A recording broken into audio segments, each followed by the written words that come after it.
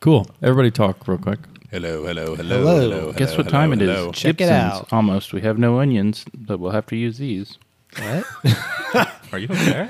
What was that? You having a stroke?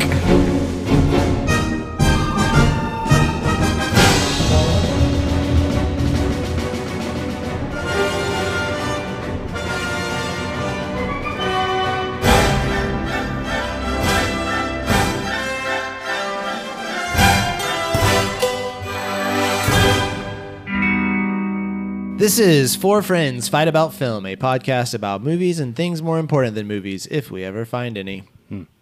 All right, we are back for the third episode of our third season, and today we are talking about our favorite guilty pleasure movies. Those are movies that you love, but you know they're just not good movies, or at least you don't want to brag about liking them for one reason or another, maybe depending on who you're hanging out with and if you have three friends who fight with you about movies. Do you want to brag Lance about is how in the you like room. other movies? No. Like, oh, I like this movie. I mean, sometimes. You think Lance? Have you listened to this podcast? Gibby's pointing at Lance. Why? What did I do? You like movies. Yeah, you do. Sorry. You're Crime. boastful about what you like. Is He this is the right pretty show for boastful. that? Yeah. So to He's kick got us shirts off- with movies on it. That would be the first of many insane comments Gibby makes today. To kick us off, say your name and a non-film guilty pleasure. This is Lance. I would say my intense racism. No. This is kind of a hard one because anything that is a guilty pleasure, I probably don't want to talk about on Yeah, the you show. don't feel guilty about the racism. No, I feel good about that. No, I don't know. I have this kind of obsession with true crime. It's kind. I mean, that's yeah. not a weird one, but It's pretty weird. I but mean, it- a lot but of people it's- have it. But Yeah, a lot of adults have it, but also, a lot of serial killers have it. it's just a strange thing to love. I don't Yeah. know why I love it so much or why so many people do, but it's kind of a big thing right now. I love it too, but I don't feel guilty at all. My name is Hudson. I'm going to go with Taco Bell. I could eat Taco Bell every meal, every day. And well, maybe not feel guilty about it, but I would feel guilty telling people. I think you would. that I- You Yeah, wouldn't you'd- feel good. Yeah, you feel something about it. My name is Jordan. I don't feel guilty about any pleasure, but people tell me a lot that I should feel guilty about loving when Maroon 5 gets funky. And I do. Yeah, I agree. Oh, yeah. I think you should feel guilty about some of the things you hate. Like, what were some of the things we Ooh. talked about? Like, was it Charles Dickens? Dickens. Oh, yeah. And- Dickens sucks. And gum, was it gum? Bubble gum? Oh, gum is awful. It's weird. I don't feel guilty about any of those things. You have guilty And I- non-pleasures. yeah, well, and I take great pleasure in hating those things. This is Kyle KG Gibby, and one of my guilty Sounds like pleasures. a men's clothing store. Come to Kyle KG Gibby. Half off on shirts. I love boy bands. Who Whether doesn't? From the 90s, 2000s, 2010s. Oh, 2010s, that's where we're getting into trouble. In fact, in the past year, I've seen both Justin Timberlake in concert and when Harry Styles in concert, and loved So both. neither of them are a Solo. boy band. Yeah. Well, they were members of boy bands. Wait, did you say, the 2010, is that when boy bands started to sell out? Well, not so much sell out as just get terrible. They actually got better in 2010s. That's not true. Yeah, I'd argue they got better too. Have you heard Bye Bye Bye? Every night before I go to bed. That's the song I use to go to sleep. In your head? Or? My headphones. Alrighty, we asked you guys on Facebook and Twitter to name some of your favorite guilty pleasure movies, and we were overwhelmed. You guys have responded in droves, so thank you for doing that. Please keep it up. Although lots of you seem to name really awesome movies, maybe some of them we'll get into. Here are some of the responses that we received. So Josh Rackley says, Drumline, it's so bad. There's a lot of O's and But A's. I can't stop watching it because I love the drum battles. I haven't seen this, but I have a feeling I would also love Drumline if I saw it. I remember seeing the trailer and just like I don't know, like that's Do a you cool. need that's more a than cool the thing. trailer for a movie like that? No, and you can also just YouTube YouTube drum the battles. drum battles. Yeah. Right. Plenty of them. This is Ben Randall Morris. Batman Returns. Get over it.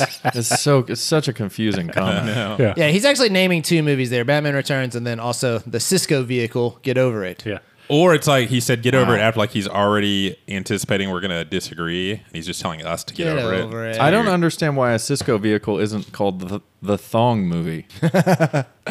Yeah, he's not actually the star. He's like a supporting role. Okay, well, I'm still. assuming his only supporting role. I kind of doubt it. Yeah. Oh, I accidentally just licked the screen in front of my mic. Gross. All right. I don't even know how that happened. I'm not even sure why your tongue was out. I can't either. Guess talking about the thong song. Katie Condon Aiken says, terms of endearment. She's having a baby watchers in the woods and drum roll. The OG Pete's Dragon. Nothing wrong So with that. This is odd. She lists an Oscar-winning movie and then 2 really good movies. Well, no, 3 really good movies. She's Having a Baby is a great movie. Watch Her in the Woods, if you haven't seen it, was terrifying as a What kid. is Watcher in the Woods? It's one of those old got Disney Betty Davis. movies. It was made in like the 70s or 80s. It was Yeah. actually released twice. They released it once and it didn't do well, and then they completely recut it and released it again about a year later. Yeah, and then the original Pete's Dragon, I haven't seen it in a long time, but I loved it. Oh man, loved it. She just has a lot of guilt. Yeah, she could have named any movie that she likes. She's this very guilt-ridden person. If you want your favorites read on the show, you can leave your comments at facebook.com/fightaboutfilm or at fightaboutfilm on Twitter. So, what did you guys consider going into this? I feel like everybody kind of has a different idea of what guilty pleasure means. Well, I don't believe in guilty pleasures. Here we go. 'Cause I don't think that you should feel guilty about things you take pleasure in. This Well, was- and more importantly than that, I don't think that if you truly love something with real, actual love, that there can be any guilt involved. I could come up with some examples that you would probably not agree with that on. But Yeah, but you didn't pick them for this episode. Instead, you picked 3 movies that are fairly well talking regarded. I was talking more about criminal behavior, but Yeah, but do you think you can truly love that in a real love kind of Some way? people do. I don't know. I haven't done any of those things. See, you I have don't no know. idea. I don't know. None of us know. This was a topic. But movies, it's pretty Yeah, silly. agreed. This was a topic I think that probably sparked the most debate between us, even just from a topic Of what level. it means. Yeah, what a guilty pleasure. I think Jordan and I had a particularly hard time with this because I think most of the movies we love are probably Awesome. Well, most of them. Well, except for one. Little behind the scene magic here. Lance had suggested a movie which is fairly terrible, and then he's like, no, I hadn't seen it in here. I won't pick it.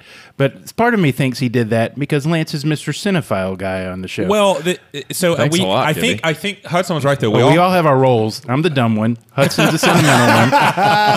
You're the weird You're one, the and skipper. Lance is the Mr. Cinephile. Listen to my movies. You can't talk about film if you don't talk about Powell and Bros. We all have different weapons too. Like one of us has the katana blade.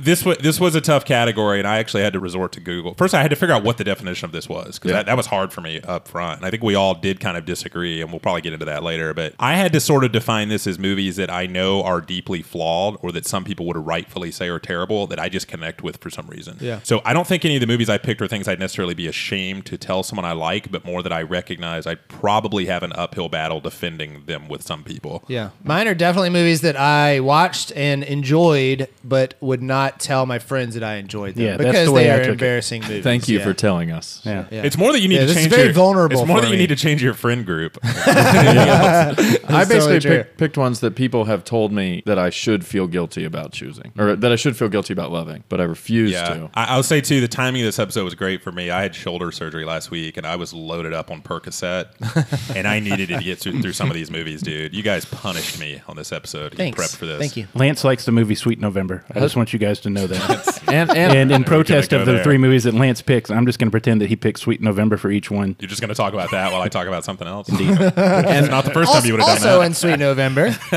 and for the record, Hudson is embarrassed to tell us that he likes these movies, but he doesn't feel guilty at all for making us watch them. He has a strange moral code. Sweet Revenge. Yeah, All right, the- Lance, the- you want to kick us off with number 3 there? I do. So most historians will tell you the Cold War between the United States and Russia ended on December 3rd, 1989, during a historic summit between George Bush and Mikhail Gorbachev. But true Americans know the Cold War really ended in 1985 when Rocky Balboa defeated Ivan Drago in a boxing ring, thus effectively bringing our two nations to peace. My first film is Rocky IV, the 1985 film written by, directed by, and starring Sylvester Stallone as the title character who must face his greatest fears when an unstoppable Russian boxer kills his friend Apollo Creed in the ring, and Rocky must avenge him. So when I picked this film, I hadn't seen it in over 20 years, and I figured I'd have one of two reactions. Either it was going to be just straight up terrible, or it would be great in a really tongue-in-cheek kind of way. And gentlemen, I'm here to tell you, I had no guilt with this movie.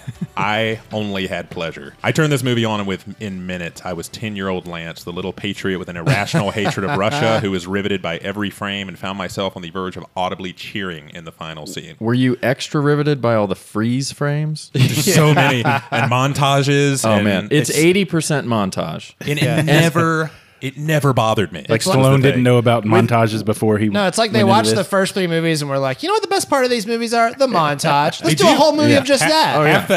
Half the shots in this movie are just pulled from From previous the older movies, yeah. absolutely. It's like a clip show of movie. It's a movie clip Right. show. So within that first 8 minutes, there are 3 freeze frames. 12 minutes, we get a fourth. 20 minutes, 5. It's pretty much 33 every minutes, scene 6. transition. Yes, it's the way that Yeah. they transition in and out of scenes. I eventually lost count. I could not keep up anymore. And spoiler alert, it ends with a freeze frame. Yeah. Hey, what's this freeze frame thing? You know, It's like he discovered it finally, and usually if a movie has a freeze frame, it's the final shot, Right. not 4 times in the first 8 minutes. So there were a couple of things that really surprised me revisiting this, and obviously there was a lot that I missed as a kid, which at the time was, to me, this movie was just a good guy versus bad guy story and kind of a rah-rah go America movie. But watching it as an adult, this film deals with some surprisingly fascinating themes. 2 boxers who are coming to terms with what it means to enter the twilight of their career, our ability to transform and become different people in our lives as we age, and even on a global level between countries, and then having to balance our pursuits of what drive us with our responsibilities. Also, the over-the-top patriotism is more nuanced than I remembered, as it doesn't really treat Russians as this like villainous, bloodthirsty country that I remembered. It sort of extends an olive branch and offers hope that the 2 nations can work out their differences. And even 30 plus years later, knowing how that conflict turned out, it's still a moving sentiment. I'm not sure that Russia received it in that way, though. Oh, I'm sure When they did. watched the movie. Oh, they watched it.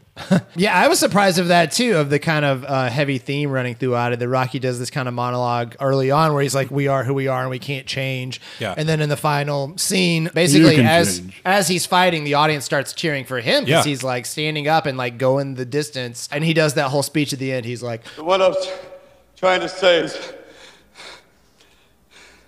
that if I can change Я думаю, что каждый тоже изменился and сегодня. you can change, Вы можете измениться.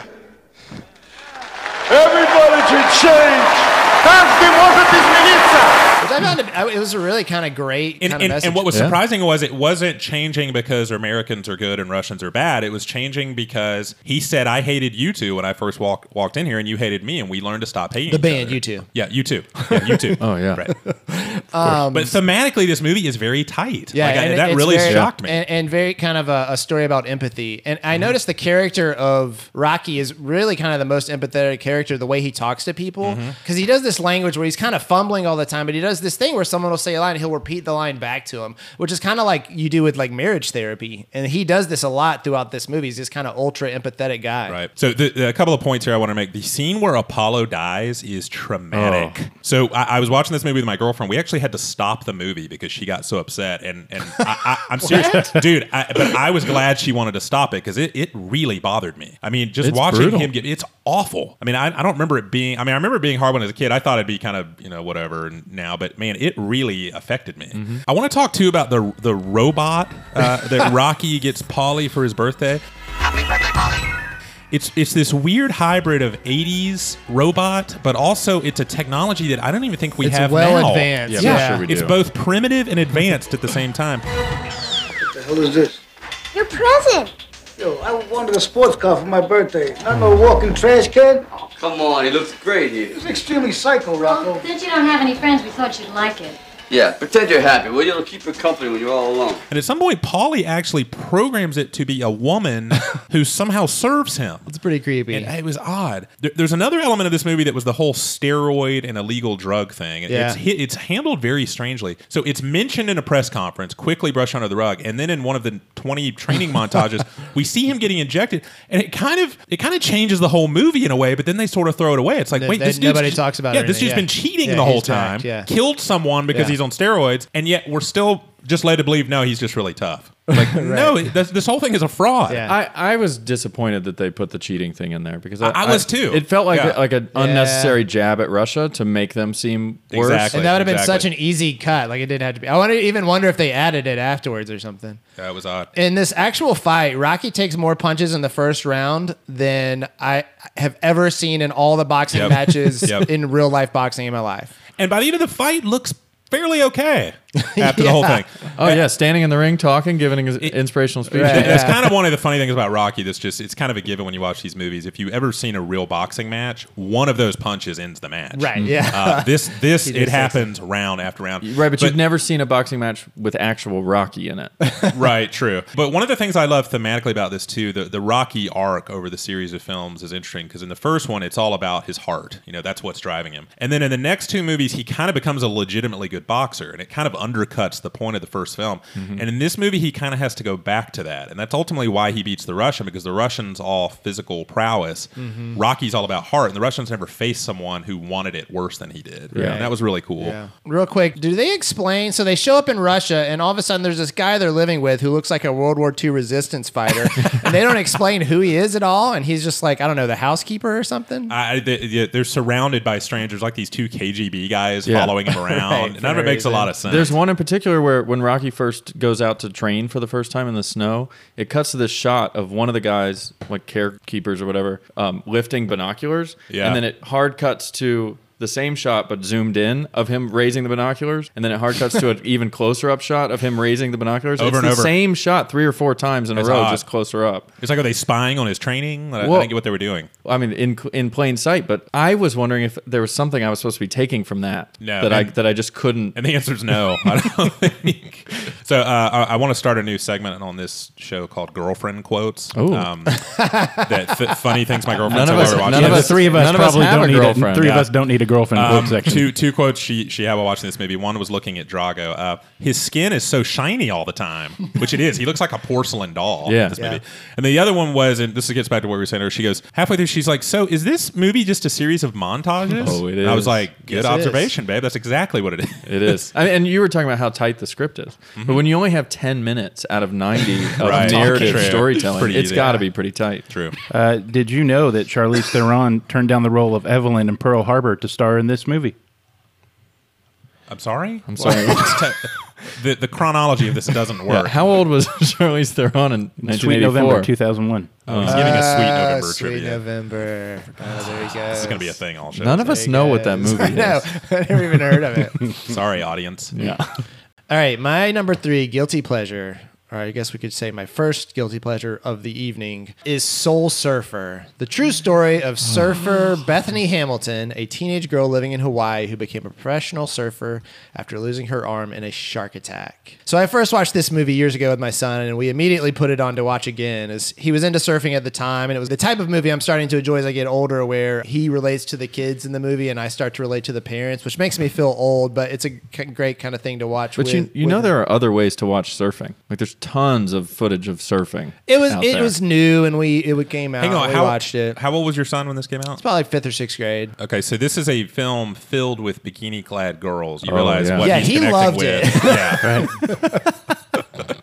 So now that I've rewatched it for the show this week, I freely admit that this is a pretty terrible movie. The dialogue is mostly wretched. The faith-based parts are cringeworthy, but I love Hawaii. I love the beach. There's some decent performances here, most notably from the adults, including Dennis Quaid, Helen Hunt, and Craig T. Nelson. Which, let me mention Yeah. a couple of the other stars in this. This movie, I think, is where 90s TV stars went to die. Craig T. Nelson, Helen Hunt, Bobby Sixkiller from Renegade, and Kevin Sorbo. Yeah, this movie is kind of like porn for moms. It's Dennis Quaid, Dennis Quaid and Kevin Sorbo with their shirts off the whole time while being really good dads. How buff They're that's also true. super ripped. Yeah. Like Oh, Dennis yeah. Quaid There's is a They 2-minute are. scene How- where Dennis Quaid vacuums the laundry room and women everywhere. Oh, yeah. Dennis Quaid's rippedness made me really uncomfortable in this movie. And I watched this like movie he's with in my his, parents. he's in his He's mid older than 50s you at this are, point, yeah. and it doesn't make sense. He looks great.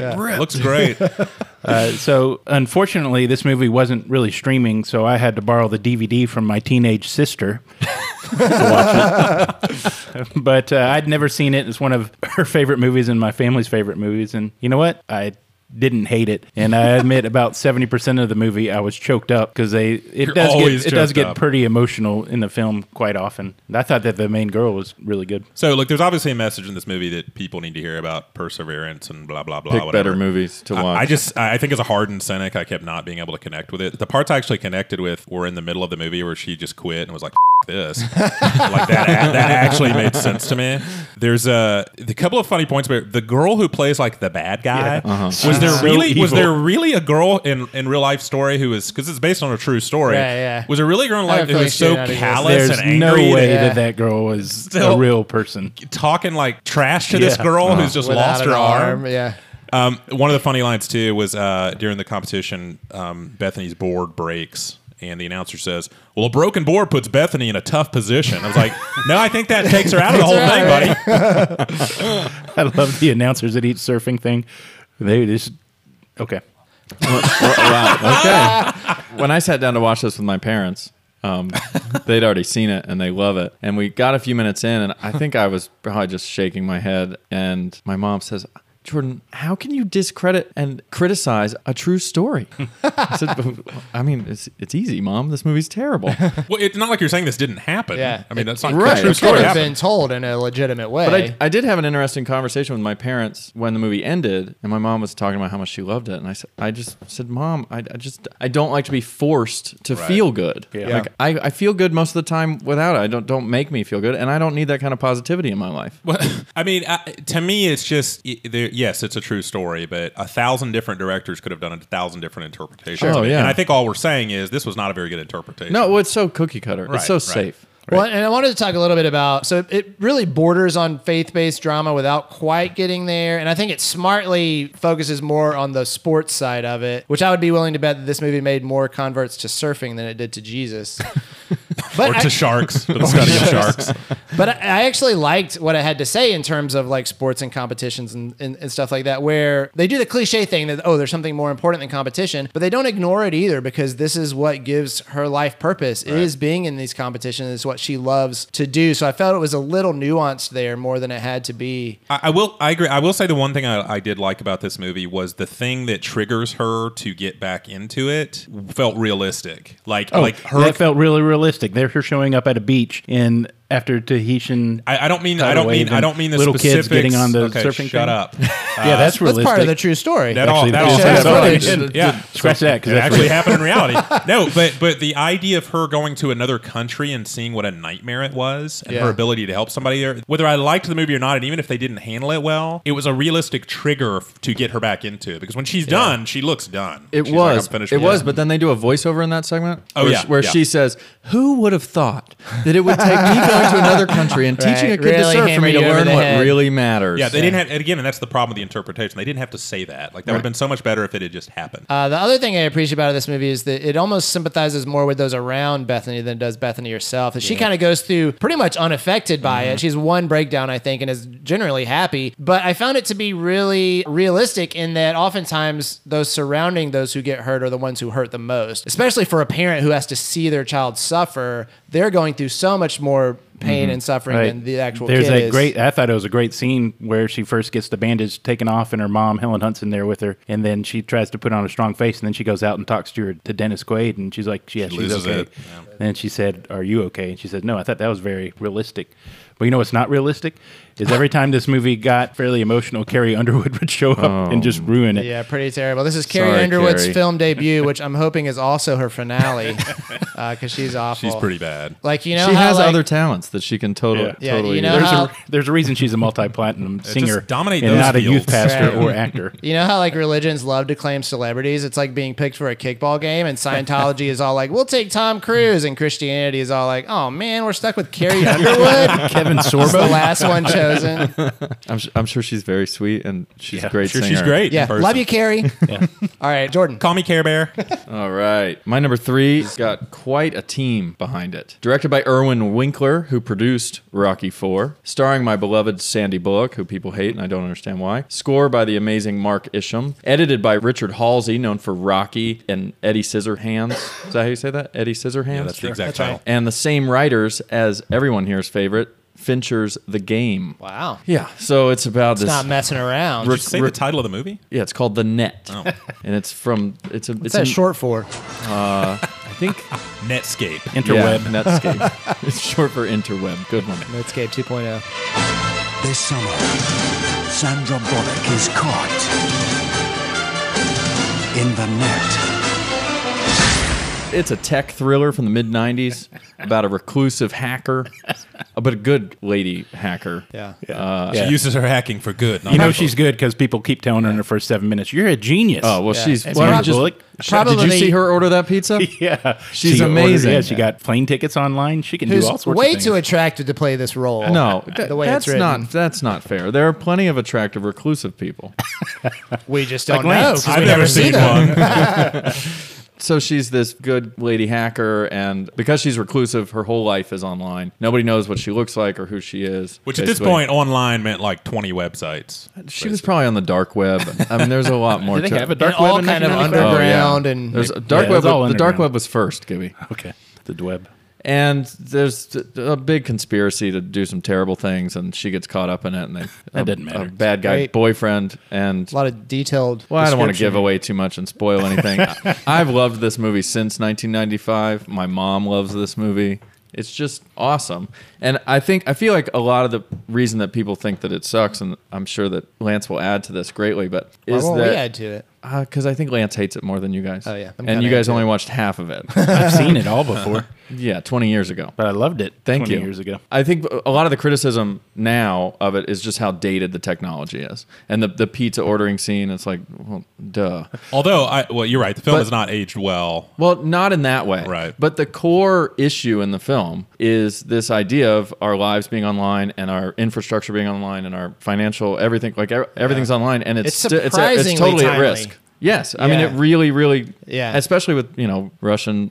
Well, she has this line where she's like, "They know where I live, what I eat, what I like to drink," and I'm thinking that stuff we post online by choice right, every it's- single it's day. We more- post it's- infinitely more now. It's Right. more of a problem now than it was in 1995. Yeah. So really, this movie's kind of prophetic. You're just waiting. Well, No, fair points. I don't like this movie. I didn't really like it when I saw it 20 years ago. It came out at kind of the dawn of the internet before anyone really understood what it was. So it's ahead of its time. It was. Yeah, ahead of well, its time. yeah, it was, but I also feel like I don't know. I'm not saying that like there's nothing to be concerned about with internet security. I just think in general it turned out to not be that big a deal. Do you not read the news? Don't.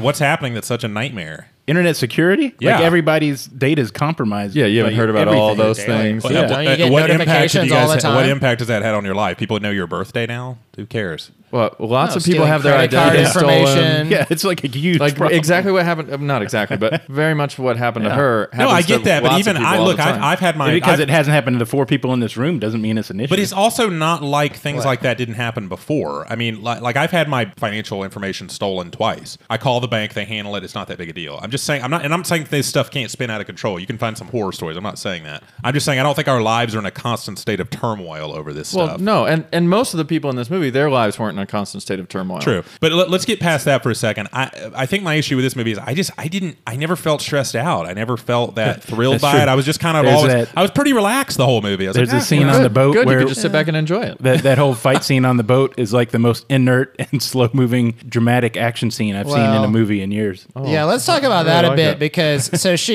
Jordan didn't really explain this, but there's a guy kind of following her, and he's probably not good news, and they're on this date. But at first in, he in seems like Mexico. Well, yeah, you don't know that. He seems You like don't know a- that at No, that point. you know that. They Seems like set a- it up. he's a great dude. They broadcast it He's pretty handsome. loudly. So this is when you should know this is a bad guy, though. They're walking on the beach, and she's like, "Ooh, it's cold." Oh, yeah. He's wearing a sports Yeah, yeah, coat. Instead of giving her a sports coat, he pulls a handkerchief out of Oh, his yeah. pocket and ties it around her midriff.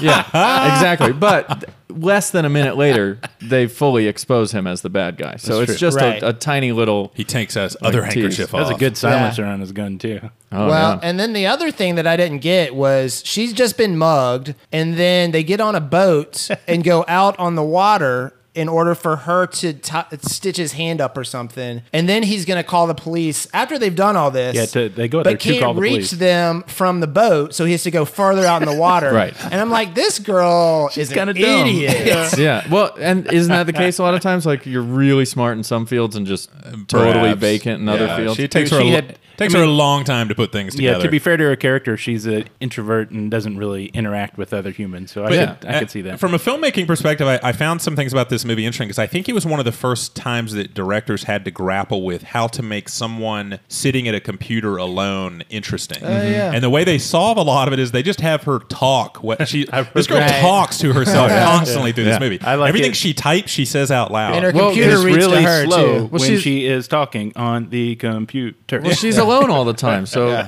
you know. I'm not I talk to myself criticizing it. when I'm just alone saying it as was well. kind of an interesting problem they Oh, had to no, probably face definitely. that for the first time in Figure it film out. history, you had to kind of deal with this. Definitely. So, what do you want in a man?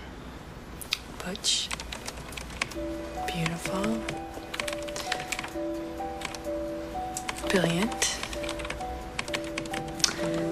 Captain America meets Albert Schweitzer.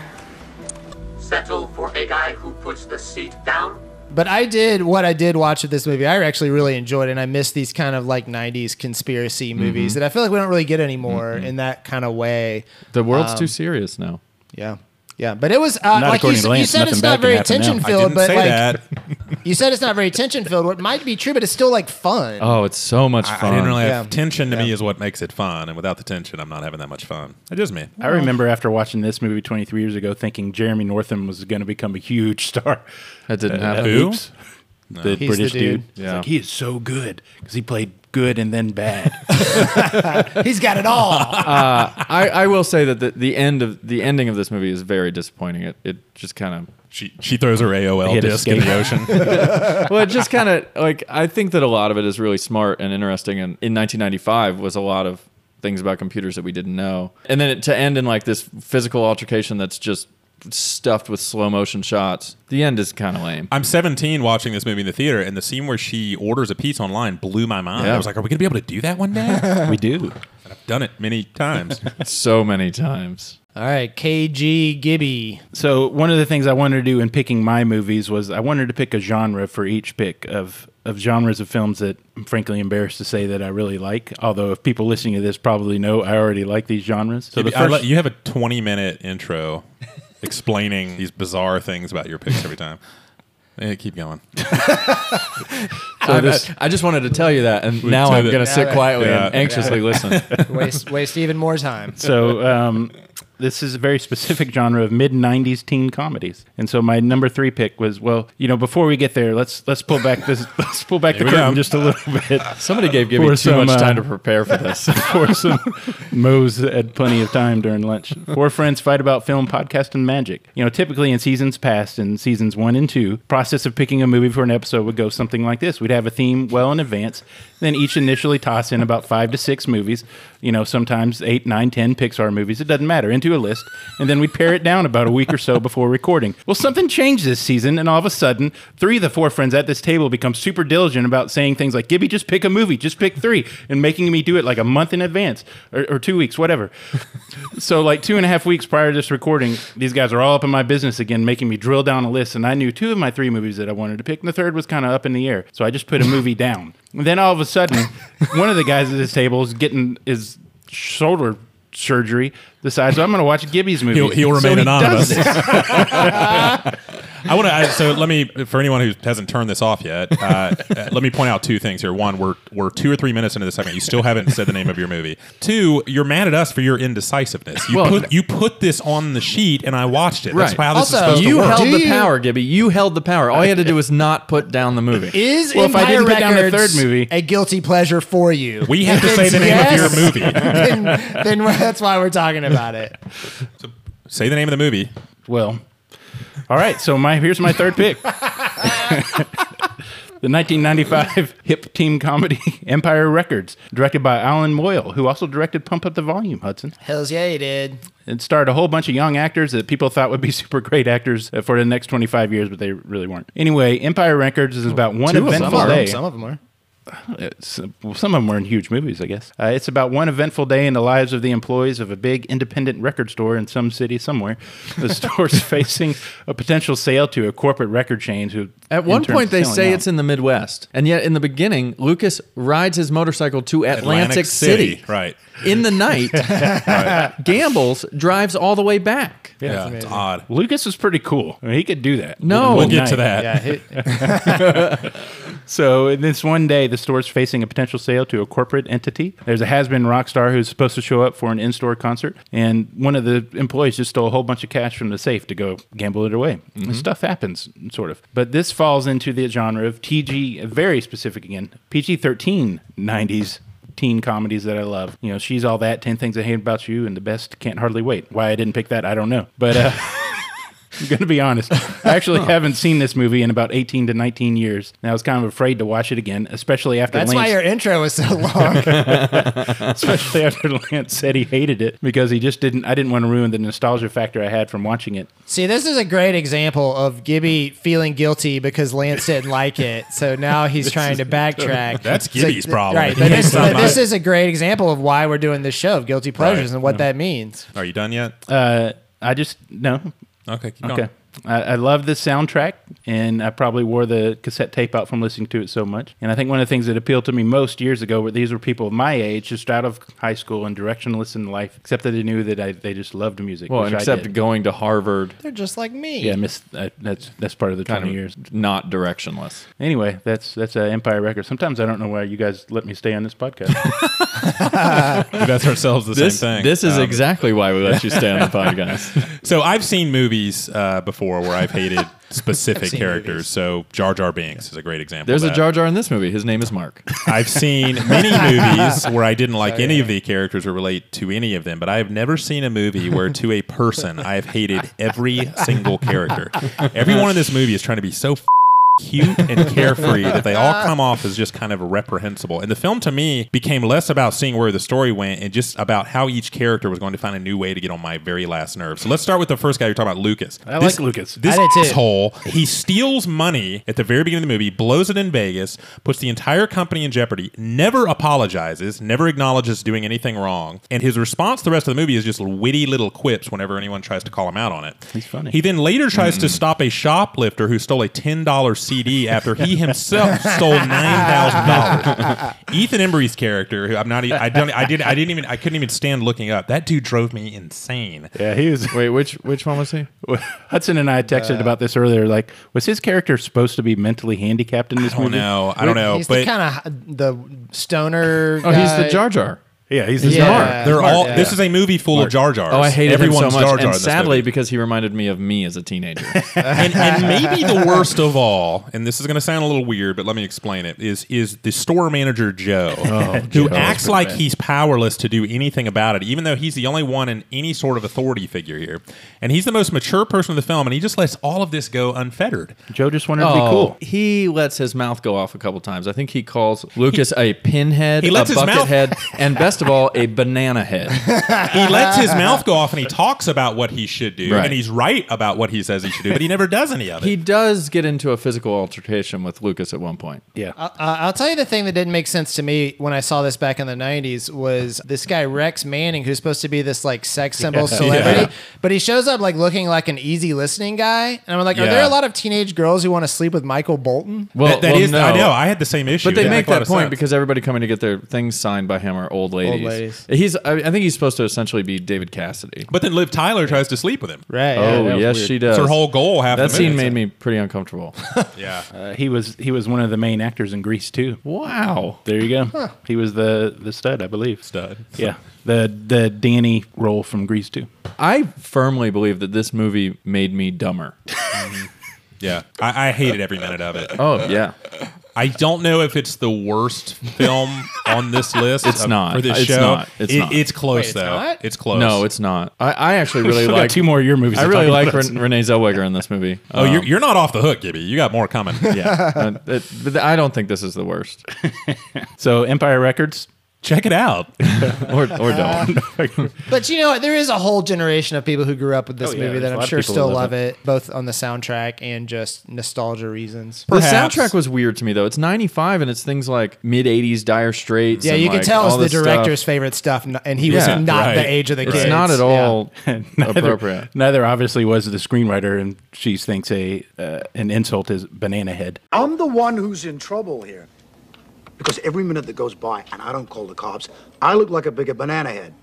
Joe, I can categorically say that you are not a bigger banana head. I love Banana Head. It's a good one. Needs to come back. All right, Lance, you're number 2. The Last Action Hero, John McTiernan's 1993 action comedy film, follows Danny Madigan, a young boy who obtains a magic ticket that allows him to pass through the movie screen and into the fictional film of his favorite action hero, Jack Slater, played by Arnold Schwarzenegger.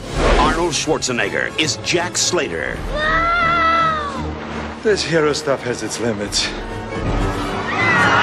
And Jack Slater is Everybody down! Now! the last action hero. The big ticket for 93.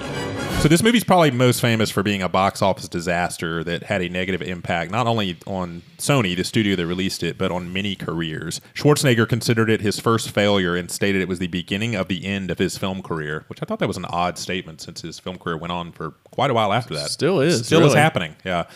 John did True Lies after this. Yes, he did. I guess he forgot Pretty good about movie that. there. But John McTiernan retreated to his Wyoming home and took a break from directing because he was so disappointed in the outcome. And perhaps no one was more disappointed than the movie-going public, who absolutely despised this movie.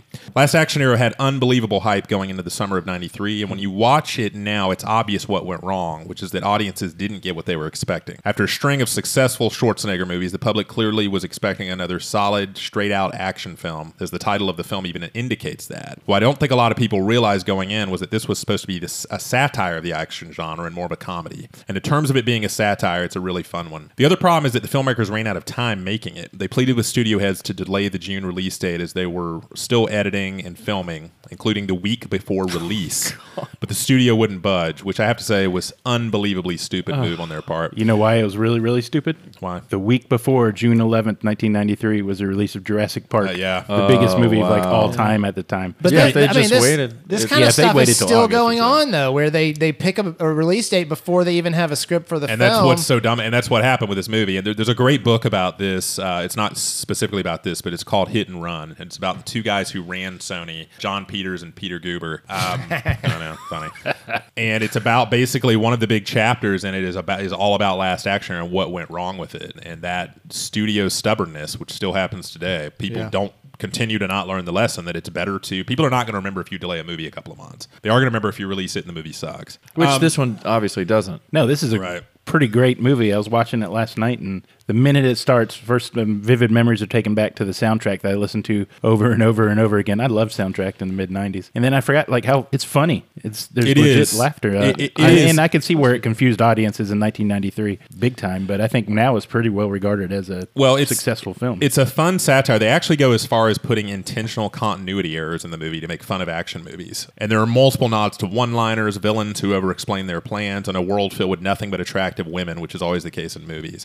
And the absurdity of the movies is balanced with how much joy we get from them. And I find it really fun to be able to laugh at this thing I love while also being reminded how much I love it. Which kind of segues into the second thing. I just love movies about movies and the power they have. And this turns into a really powerful story about a young boy dealing with loss and abandonment and how the movies help him cope with those things. And that really hits home in a scene late in the film where another film comes to life, which is Ingmar Bergman's Seventh Seal, and the famous, death character comes out of the screen and they have an interaction. And I loved that. And everything he says to him about how mad he is for taking his dad and all that stuff, it's very powerful stuff. I'm not sure McTiernan made a bad movie. I'm not so sure either, but this movie, when you look at the list, it's obvious this movie impacted him to a point where it was almost like he didn't really want to make movies that much after this. I mean, I wonder how much of that was the movie and how much of it was the studio. I don't know. He is a very underrated director when we talk yeah. about the great directors. Not just in the sense he made so many great movies, but he dominated a genre for 10, 15 years. Yeah. So there's some fun behind the scenes stuff going on with this film before it was even made. Zach Penn and Adam Leff wrote the original script as a spoof of Shane Black scripts, and Shane Black was the popular action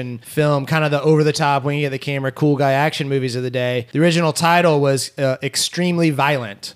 And it was an edgier, more adult spoof like the action equivalent of Scream before Scream was made. But the studio, completely missing what they were trying to do, brought in the same guy that they were spoofing to come in and rewrite it. So Shane Black rewrote the film. And then after Schwarzenegger came on board, he demanded a rewrite because he said his character was two-dimensional. Yeah, that was the whole point of the script. Right. Was it was a spoof of a typical Schwarzenegger-style action hero. Even his name in the original script was Arno Slater. I feel like Schwarzenegger probably got what it was trying to do by the time the movie was Over? filmed. Yeah. By the time the movie opened. Oh, wait a second. I think had this movie came out a summer later, even especially 3 years later after Scream, people would have got it. Or if they just either delayed the release or advertised it better. Right. I think it was very poorly marketed. This is one of those movies that summer was on, like, you know, all the Happy Meals and everywhere. Obsessive. Last action hero.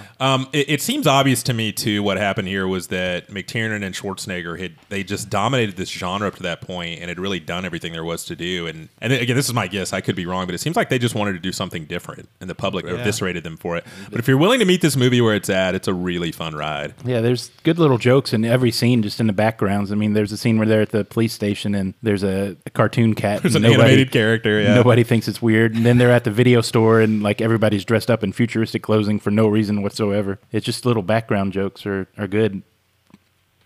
Good jokes. Good. I saw Jordan about to say something. Oh, no, I wasn't about to say anything. Just stretching. To me, I think the problem is the kid actor who's just kind of annoying. He's fine. What's his name? Austin O'Brien. Yeah. He was up for a Razzie for worst new star that year. Yeah. That probably hurt him. I know, a little kid. It's pretty mean. I've actually met him before. He's a really nice guy. Huh. Yeah. Weird. That's funny. I feel like there should be a story. Sorry, around AOB. that. He did a church function that I was at. I can't remember what he was Well, that's doing there. funny. But So Christian's I got met him there. too on their kickball Yeah, team. he's one of the members. Yeah. But I met him. Really And told him knocking it out of the he was a really park. good guy.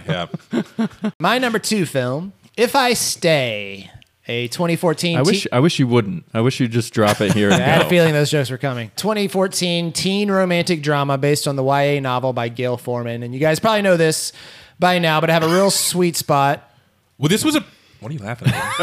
a novel. I thought he was talking about the movie. You probably know that it's a novel. This was a pretty big book, wasn't it? I mean, I think maybe among young adults, but I have a sweet spot for young adult fiction, especially if it has a fantasy or sci-fi bent. I mean, the fantasy and If I Stay is they're just enough to win me over. So the story follows Mia, a high school senior who on one fateful day is in a car accident with her family. She wakes up outside of her body and finds herself with the choice of whether or not to stay on Earth or move on to what we can assume is some kind of heavenly place. And her story is told through flashbacks as we explore her family life, her love interest with indie rock star Adam, and her collegiate opportunities as she is a cellist trying out to get into Juilliard. That's one thing that's funny about all these movies is that they're always in the running for these really high stake. I got to get to Harvard. I have to get to Juilliard. It's like, what about the person who just wants to get into the state college? Yeah. It's like Or the not a big community deal. college. Or anyway. That's fine. We don't care about them. Or the Christian school of State Away that will take anybody. Yeah. You know, one of those guys. Yeah. Well, those people clearly shouldn't stay. I was hoping that you were, instead of writing your own description of this movie, that you were going to read the one on IMDb. I have a feeling you are. Life changes in an instant for young Mia Hall after a car accident puts her in a coma. Pay attention to this next sentence. During an out-of-body experience, she must decide whether to wake up and live a life far different than she had imagined. Isn't it the same life that she had just been living? Well, she must decide whether to wake up and live a life far different than she had imagined. That's weird. Yeah. Whether that really. or what. There's no choice. The choice is hers if she can go on. So I'm so confused about this movie. Well, let me point this out too. So this movie, that's one of the strange things about it. We keep saying she has a choice. It's not very clearly defined what the hell's going on here. So usually in a situation like this, you have these out-of-body experiences in movies. An angel will show up and explain, you must blah, blah, blah. All she's doing is wandering around the hospital. There's no context for it. She doesn't have a guide. She can't wait. She's actually trying to wake up and she doesn't know how. Yeah. So it's kind of misstated what this movie's really about. Really, it's the nurse whispering in her ear and says, "Hey, baby, hey, sweetie, it's basically up to you at this point. We're gonna do everything we can, but you get to choose whether you stay or With go." So no instruction on how to do that. And That was she's the not weirdest like thing. an angel or supernatural or anything. It's just Right. That's what you're battling over the film. Right. So, but here's the thing: is like I'm obviously not the target audience for this movie. In 2014, I was not a teenager nor a girl. However, they know you're out there. Yeah. So but I do feel a real deep connection to this film, and you guys can make fun of me for it. I mean, that's the whole point of this episode. Just wait. But I find myself like on the verge of tears basically through this whole movie, both in a happy and a sad way. And yes, it's sappy and overly sentimental, and Jordan would hate it for making him feel things. But that's who I am. Like, no, I like to feel the things. things. Don't make me feel good. Right. So I love the family dynamic. I long for a community like Mia's family has here. So they invite friends in the community over for this kind of standing Sunday potluck, and they sit around the campfire and play music together. I love the music choices, which I'm sure you guys will make fun of too, but like the plucked string version of Beyonce's Halo. Remember those walls I built? Baby, they were tumbling down. To the Family Time Band cover of Today by Smashing Pumpkins. Today is the greatest day I've ever known. How to the are Bach, we friends? The Bach concertos. Even the original songs written for the film that Adam's band performs, I also enjoyed. We got tonight, forever yours, forever mine. I'm feeling good, I'm feeling high. I love the coastal town setting, which is Vancouver filling in for Portland. I love their house. I love the cool parents. I loved Gramps. I can relate to Adam in this, the teenage songwriter in a rock band. I can relate to Mia in this, the awkward wallflower. And I can relate to the dad in this, the aging rocker who gave it all up for his kids. Perhaps most of all, my own childhood was shattered by a similar car accident. So good luck making fun of it now, everybody. Yeah, that's kind of harder. But I will tell you, it's funny. I was going to list everything I hated about this movie. You just listed all of it. All the things I love. Yeah. But I know what it's like to be in a hospital and waiting to find out which of your family members survived and which ones didn't. And I've got to give the film props for making some really brave choices where ultimately, I mean, sure, we'll spoil it. Basically, her whole family dies, even her little brother. That was gutsy. Yeah, which makes her decision, because at first you're like, oh, why would she not wake up? And then you realize her whole family's gone. And that's a life totally different. Yeah, see, you missed that when you only watch the last 4 minutes of the movie. Right, yeah. And so you get that she could go on and be with her family in this afterlife, or is there anything for her here? So, true story. I'm watching this movie, and there's a moment where it was a line. Moretz's character says something, and I out loud say what the next line is going to be. And guess what? Right. That was the exact line. And that, to me, in a nutshell, was this movie. This film somehow found a way to explore some of the most uninteresting rehash plot themes ever in such a way that was even less interesting and creative than the 3 million movies that have done those things before. One of the issues I have with movies like this is that in my experience, and let me say before I say this, I know this isn't 100% of the time, but generally I remember being in high school where like physical attractiveness was a big determination in terms of how popular you were, how lonely and shunned people were. Again, not 100% of the time, but by and large, an attractive girl in high school had no problem getting attention or making friends. And what they do in movies like this is they take the problems that unattractive people experience and hand them to attractive people. And like it always Net. rings false to me. Not unlike The Net. No, unlike The Net. So okay, let's take that. At the very least, they could have given her an interesting issue because she's so like whiny and like, no one understands me. And her big issue in this movie, it's not that she's depressed. It's not that she like cuts herself. That would have been interesting. Her big issue is she doesn't like the same kind of music as everyone else. She likes classical music. And she's afraid no one will understand her. And I'm like, what? That's nuts. I feel like that's a pretty small. Yeah, that's ridiculous. But it's the whole reason that she feels like such an outsider. I mean, I think there are additional reasons there. I mean, look, I was, I think, an attractive kid in high school and also a shy outcast. I got some pictures to show you. I disagree. Everybody actually liked you. You were just kind of did your own thing. But and I think that's kind of what her. I don't think she's you're disagreeing that he was an attractive guy. No, he was an attractive guy. He still is. But even then, Hudson. Everybody liked Hudson though. Hudson was popular. Right, but from my perspective, much like Mia's perspective, she's this wallflower. She's outside of everybody. And that's what teenage life is this is definitely a complaint for the movie, and I get that. But as a teenager, you relate to that you feel like no one understands you, even if they all do. Like, you are in your own world, and that's all you care about. And that's much of what Mia is in this movie. I think Hudson's got you there, Lance. I don't think I hate to agree with Hudson. I don't think so. I think he's making a very good point. Because if it was just going on in her head, I would get that. But it's not just going on in her head. Like, that's really her situation at school. Like people are saying things like, who's Bach? Who's Mozart? And she's like, oh, and she has to run away because she can't handle that type of like disconnect. I don't even remember weird. a scene like that.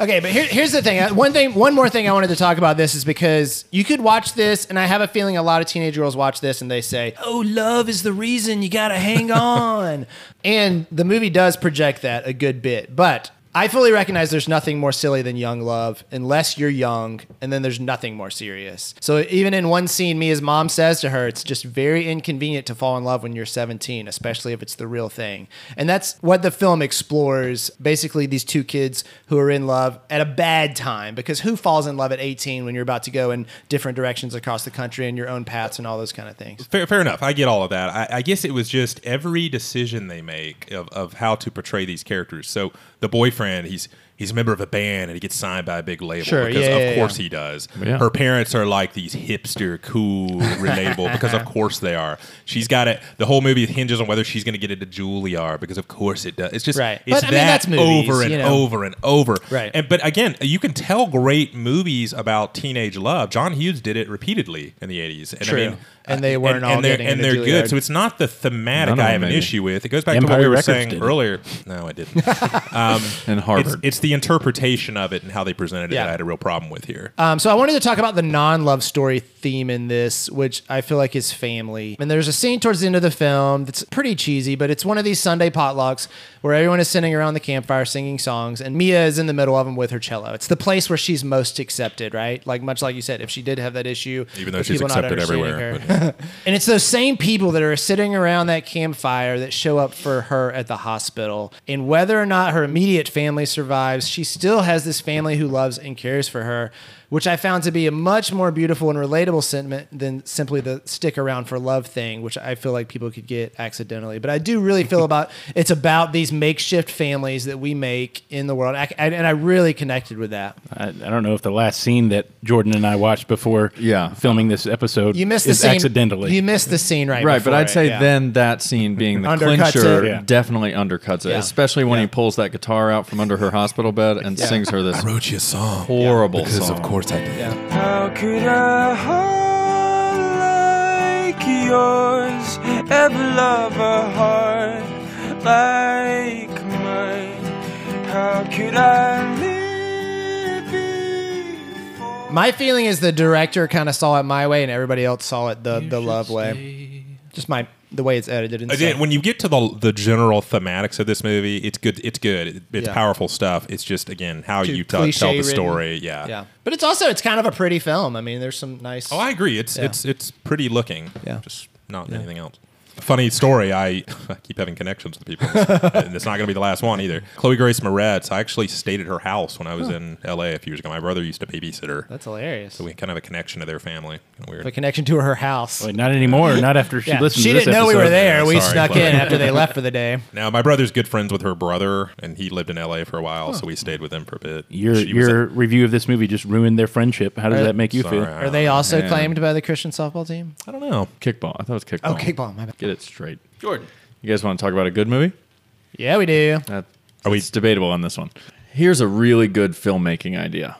Let a ridiculously successful and talented production designer with no directing experience whatsoever helm the third movie in a monstrous blockbuster franchise. Welcome to my number 2 pick, Jaws 3D. Anybody know the original title? I've told you so many times, I'm sure you do know. But I want to hear you say it. Jaws 3, People 0. I always thought that was a joke in some spoof movie or something. That was actually the Jaws real 3 title? was originally written to be a spoof on the first 2. So you're both right. That's funny. But I think the studio was like, we will probably do ourselves a bigger make a favor by bad making movie a instead. serious movie.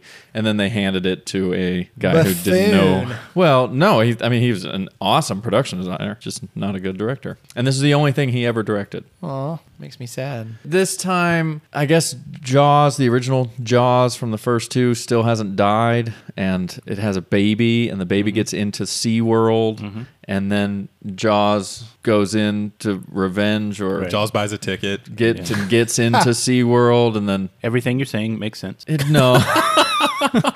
Well, it's really, in a lot of ways, this is a precursor to Jurassic Park. Oh, well, monster attacking theme Jurassic park. World. Park's the theme park Like being Jurassic World, It yeah. is Jurassic World, yeah. Big difference, though, is that, and I cannot wrap my head around this, Jurassic Park is obviously a made-up park. SeaWorld is a very real park. pretty And weird. it They was a allowed it. very real park in 1985, 1986. But is this the same SeaWorld that's in Orlando? Because they're on No. the ocean. This is San Antonio, right? I Or San I Diego? can't ever Huh. tell what state it's in, but it's just an offshoot. They're opening a new park Yeah. that's on. It's this big undersea It's on the adventure Which or whatever. this version of SeaWorld is such a weird park because they have like Hawaiian luau's, like hoedowns with mud wrestling, dragons. It's like a theme park without a theme, which is kind of how you would describe this movie. Like any one moment, if you just poked in, you could see like a gory horror movie or a wacky sex comedy or a sci-fi disaster flick. Yeah, it's awesome. It's everything. This movie, I am totally cool with being horrible.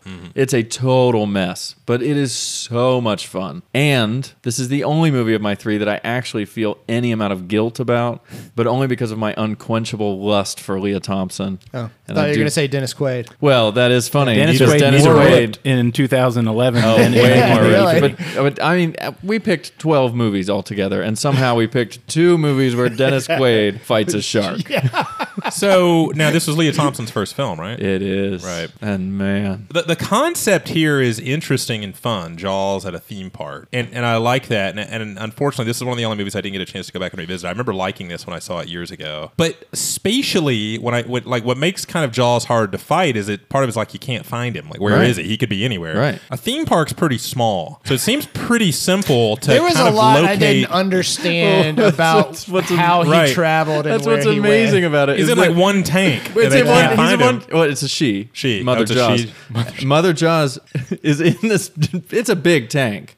Very, How big very can a big. tank It's a big be? tank. Oh, it's huge. But she's not hiding in the tank. She's hiding in this tube. This giant 35-foot long shark swims into a tube and hangs out there for 18 hours. Yeah. Just hangs out The in there. fact that hide, she like she's knows, smart enough to understands the hide. need and concept of hiding is interesting. Yeah. I mean, no, this mother shark knows. This mother shark. Well, I am kind of stealing from the guy who owns the thing who says, You talking about some damn shark's mother? Who plays that guy? I don't remember his Nobody name. knows. He's great, He's though. amazing Yeah, in he's this great in movie. it. The guy who owns the. Yeah, because he Yeah. has no idea what he's doing. Does he play a- like the mayor from the first one? Like, is he kind of that role where he's saying everything's It's fine? not Luke Gossett Jr., is it? Don't Yeah, mess Luke with Gossett that. Jr. Okay. Yeah. Yeah, basically he's essentially that sort of character. Yeah, I've been Don't there. mess with profits and yeah. no matter how many and people are dying. Part of what's really amazing about this movie is, like I said, this really successful production designer directed it. And I think he hired the worst production designer in all of Hollywood to do the production design for That's this. odd. Because the shark doesn't move. Like it has no articulation to it. And the body, there's this guy that works at the park that gets attacked by Jaws. And when they bring his body out and they do the autopsy, it is the fakest looking body I've ever seen in my life. And somehow the shark skinned him rather than just took a bunch of bites or chewed him up. Nothing in this movie makes sense except that they cast Leah Thompson, which was a great idea. Yeah. So basically, you're saying you just like this movie because of Leah Thompson. No, I love That's this movie what I got. because it's really fun. Yeah. And I have vivid memories of the first time I saw it, and I grew up in Orlando, and so it was terrifying. But most of all, it's Leah Thompson. What's hilarious to me is that they tried to make this connect even more to the first two by making Dennis Quaid the son of Police Chief Brody. Right. Yeah. Like, it could have just made this totally different. Well, and then the other son comes to visit. Yeah. One of my favorite things researching this movie is how mad Spielberg was that they were going to make it, to the point he threatened to leave his contract with Universal if they planned on making the original spoof version that was Oh, proposed. really? Yeah. Screenwriter Richard Matheson was inexplicably involved in Which this. is insane. It's nuts. I don't And- think any of his things ended up staying. No. And later he complained that the script doctors ruined the original idea of a great white shark swimming upstream and being trapped by a lake, as if that was an Oscar-winning premise that would have in any way made for a great film.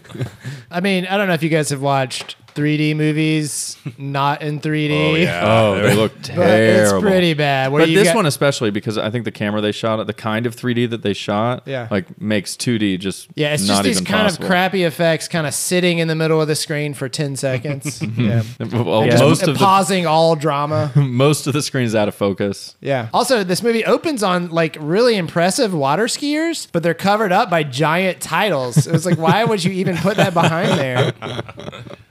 Yeah, this movie's terrible. Terribly fun. There is a pretty great sequence where you get to watch Jaws eat a guy from inside its mouth. No. That is, I think, maybe the dumbest death in all of film history. It's so slow and like he barely is chewing. Yeah, then the camera is in the shark's mouth. Yeah, it's pretty awesome. It is awesome, but it's also Also, so do sharks stupid. chew? They don't really chew in the traditional sense. swallow. do they? No, they just swallow it. Yeah. I mean, that's why in the first one you've got license plates and all that stuff that's in that belly. So, all right, gimme. But you guys had fun watching Jaws 3, right? I had fun watching Jaws 3. Well, It was fun. That's what matters. Watched it with Julian too. Oh, good. Did he like Leah Thompson? I don't think he gave it much thought. Gimme number 2. All right. So my next pick is from another genre of film that I really truly love: adult romantic comedies. Can we just say the damn name of the movie? You started your first one with like 15 seconds before you named the movie. Started with an actual. Hold on. So you're this out is of an order. adult. Yeah, why'd you? Did you say an adult romantic comedy? Yeah, adult romantic comedy. I think I'm switching it. Well, you didn't tell any of us. I think I'm switching it. Why are you complicating this? Oh, my bad. All right, fine. Well, I'll go back. You are going back? No. So it's the adult romantic comedy, not adult like Hubba Hubba, but adult like romantic comedies featuring mature people. Generally directed by Nora Ephron, Nancy Myers, or low rent Nora Ephron and Nancy Myers. It involves some adults with real jobs. One person's organized, put together, foil, unreliable. Usually meet cute, occurs within the beginning, and then a miscommunication with 20 minutes left that could easily be resolved if people would just talk to somebody else. But it always involves people with super nice homes or apartments, and I love these movies. Today's film is the 2011 Nancy Myers comedy, It's Complicated, but I could have just as easily picked Something's Gotta Give or The Holiday or Failure to Launch, anything from pre-Matthew McConaughey. Yeah, I was going to change it again, but then you watch this on the same day. No one cares what you almost picked. Talk about the movie you I think picked. people do. I think people write in like, what did Gibby almost pick? We've been getting a lot of those emails. Anyway, It's Complicated. That's the movie I picked. Stars Meryl Streep. Meryl Streep. It's called Meryl Streep. And one of her rare forays into this genre is Jane Adler, a divorced woman in her mid-50s, lives on a farm or something and has 3 grown kids. She doesn't live on a farm. She lives on a giant, expansive estate in Malibu or something. Looks pretty cool. And what's weird is she's doing a renovation of her already pretty sweet kitchen, but she meets contractor Adam Schaefer, played by Steve Martin. They have sparks, but that sparks are complicated when she sees her ex-husband at their youngest kid's graduation, and their sparks reignite in bed. Whoops. Which is complicated even further by the fact that her ex, Jake, played by Alec Baldwin, has remarried and has a super young kid with a super young new wife. More complications arise as Jake and Jane remember their passion for each other, but Jane also has feelings for the kind of nerdy contractor, Adam. And still even more complications when Jane and Jake's kids finds out. So, just in general, these films and this movie are just kind of like comfort food to me, because I know by the end everyone's going to have learned a lesson and become somewhat better people. I mean, of course, I may have picked a wrong example of that, since this movie is all about cheating on your spouse and all that. But I probably should have rewatched it before picking it. But like with Empire Records... Or after picking it. Well, it shouldn't... he watched it. It shouldn't surprise anyone that Hollywood is the hotbed of the Me Too movement. When you watch a film like this that seems to... where having affairs, cheating, borderline sexual harassment are treated with this weird kind of lighthearted playfulness. That was very strange to me. Yeah. Well, when you're rich and white, like Nancy Myers and all these stars are. Wow. Mm-hmm. Whew, this got deep. Kibby, I need to ask you a question. Okay. Why do you feel guilty about loving this movie? I think we just talked about it, and the fact that this is about a complicated relationship. I don't feel guilty about loving this movie. I like this film. Right, but this is the guilty pleasures episode. Oh, So I'm trying to figure out why. Because generally, when it's just Is it because you know we're going to make the fun of United you for States it? preconceived notions of what a man in his early 40s should like and not like, and a man in his early 40s shouldn't be liking romantic comedies. Gibby's a victim of our culture. Yeah, if the culture would just expand their mind and allow people like me to enjoy what people like me want to enjoy, it would be okay. See, I think you're exactly wrong. Yeah. I think this is an expertly made, expertly acted, hilarious, thoughtful, fascinating, thought-provoking movie. Oh, wow. I don't think there's any reason to feel bad about it. I think it's now really, he really does well it made. because you liked it. Yeah. Now he feels Oh, great. I like it. I like this film. Wait, you liked it? I thought you hated this. Oh no, That was the other one. That's a surprise twist. I really, really enjoyed this movie. Yeah, this is a fun movie. I mean, actually, I think all of Nancy Meyers' films are are fun to watch, and they do eventually say something a little deeper. Well, I'm gonna add to the surprise here. There's this principle Roger Ebert talks about where it's not what a movie's about, but how well it does being about that thing. Mm-hmm. And I think it's easy for people like me to just scoff at everything that's sappy, or but there's a place for movies like this and an audience for this, and the trying suburbs. Well, I don't know. Malibu.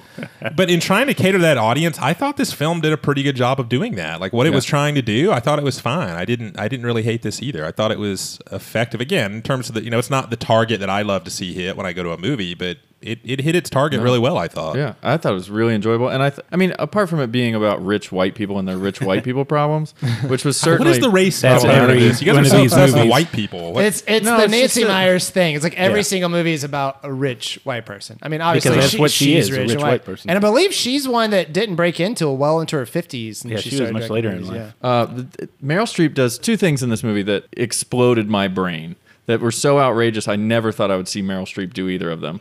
One of them is Alec Baldwin and Meryl Streep lying in bed, I think in the morning after having had sex for the first... Coital bliss. Half yes. of the scenes in this film take place in that. Oh, it's great. It's great. And Alec Baldwin reaches over, puts his hand on Meryl Streep's crotch, and says, "Home sweet home." Yep. Which that happens. I couldn't believe. Then there's a scene where they have a little rendezvous in a hotel, and this sequence is hilarious because John Krasinski's character, the son-in-law, witnesses some of it happen and has to keep it away from the daughter. That's a funny scene, It's a really, really well done scene. But in the hotel room, Alec Baldwin has a heart attack, but not really. Something happened. He faints or something. And so there's a doctor in there, and there's a lot of confusion about their relationship. And somehow we end up at Meryl Streep saying that she prefers a lot of semen, which I never thought I would hear Meryl Streep say. Very odd. I also, not involving Meryl Streep, I never thought I'd see Alec Baldwin shotgun the smoke from a joint into John Krasinski's mouth. That was weird. Yeah. It's just a lot funny, of but I didn't realize, but you're right. Funny. It's punctuated by these strange moments. We're like, is that what the hell just happened? But I think they totally work. The only moment that I was really disappointed in this movie is at the end. Meryl Streep is having a conversation with her 3 children, and it's this really great scene of connection and apology and forgiveness, and I think it's beautifully done. A really nice moment, and then it cuts to John Krasinski, and who totally undercuts the emotional bit of the scene by like coming in for like a group hug, and it really disappointed That was weird. me. But the beginning of that scene's weird too, because remember, she comes to the house, she knows the children are upset, and John Krasinski meets her at the door. He's like, "I think you better handle this one." And she walks in, and all 3 of them are laying in a bed together, and they're in their like 20s. It doesn't make any sense. This movie cost $85 million to make. Well, yeah. How much of that do you think went to Alec Baldwin and I got a Meryl lot went to Streep? Alec Baldwin and Steve Martin and Meryl Dang. Streep, but it's pretty crazy. I thought Steve Martin was great. Yeah, I Steve really Martin's good. enjoyed Oh, 99.9% of this movie. Maybe want to watch more Nancy Meyers movies, actually. Her movies are all very They're all similar to roughly this. the same. You like In Something's fact, Got to Give a lot, didn't you? Is that what we were talking about? The Jack Nicholson, Diane Keaton one? I confused that movie with As Good as It Gets, which is not That's, Nancy yeah, a little Meyers. different. I didn't rewatch this and didn't even realize I'd seen it before until I was towards the end of the trailer when I was watching it, which I thought was weird. I mean, it's like all these stars and all this, but I think it's just kind of forgettable. I mean, it's just it's a movie. It is. I mean, not much stuck with me from it, but it does. It explores Oh, some yeah. interesting things. The outrageousness of Meryl Streep things made me... Yeah. But maybe it's because you don't watch these movies very often, Oh, and I definitely watch not. them all the time, so they all kind of run together. Sure. It's complicated. Yeah, it's a little Complicated. Lance, number 1. Roadhouse, 1989, film by Rowdy Harrington. Patrick Swayze plays What a Dalton. name. I know. Is that his given name? I don't know. His can't Christian be. name? Yeah. Patrick Swayze plays Dalton, a nationally renowned bouncer, because apparently that's a thing, after he's summoned to a small town in Missouri to help clean up a sleazy dive bar called the Double Deuce. He falls in love with a local doctor and clashes with the evil businessman Brad Wesley, who is hell-bent on doing something evil. So, Can I pause you there? Yeah. I'm not sure if I misheard this part, but there's a part when Sam Elliott comes to the Double Deuce, and he's by himself, and I'm pretty sure he gets off his motorcycle, looks at the sign, and goes, "The Double Douche."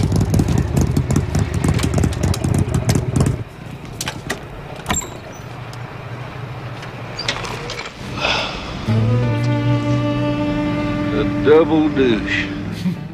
I guess that's a throwaway joke. I don't know. So This movie is nuts. Oh yeah, It's crazy. It's not particularly well made. It's got tons of issues and problems and absurd moments and you could take out the over-the-top word particularly. elements. A third of the shots are out of focus. None of it makes sense. And yet people in our generation in particular keep coming back to it over and over again, and it's gained something of a cult following that may have at this point expanded beyond just being a cult. I have a friend at work who named her son Dalton because of this movie. Whoa. Totally normal woman. When I've talked to friends about this episode and told them I picked this, they were thrilled. They were like, sweet, you're talking about Roadhouse finally. I knew it came up on our Facebook page a couple of times too. And looking at why this movie connects with people, I had to kind of really put on my critic hat here and try and think through this. I think it's because it's a mixture of a legitimately good David versus Goliath story that's told up against this world that doesn't make any sense and that you keep trying to figure out in your head, and not being able to figure out adds this comical element that's entertaining you in a completely different way. So it's kind of like you're getting entertained on two completely different levels at the same time. But I would add a third, and I know you love this, and so do I. Like when you get to see behind the scenes of a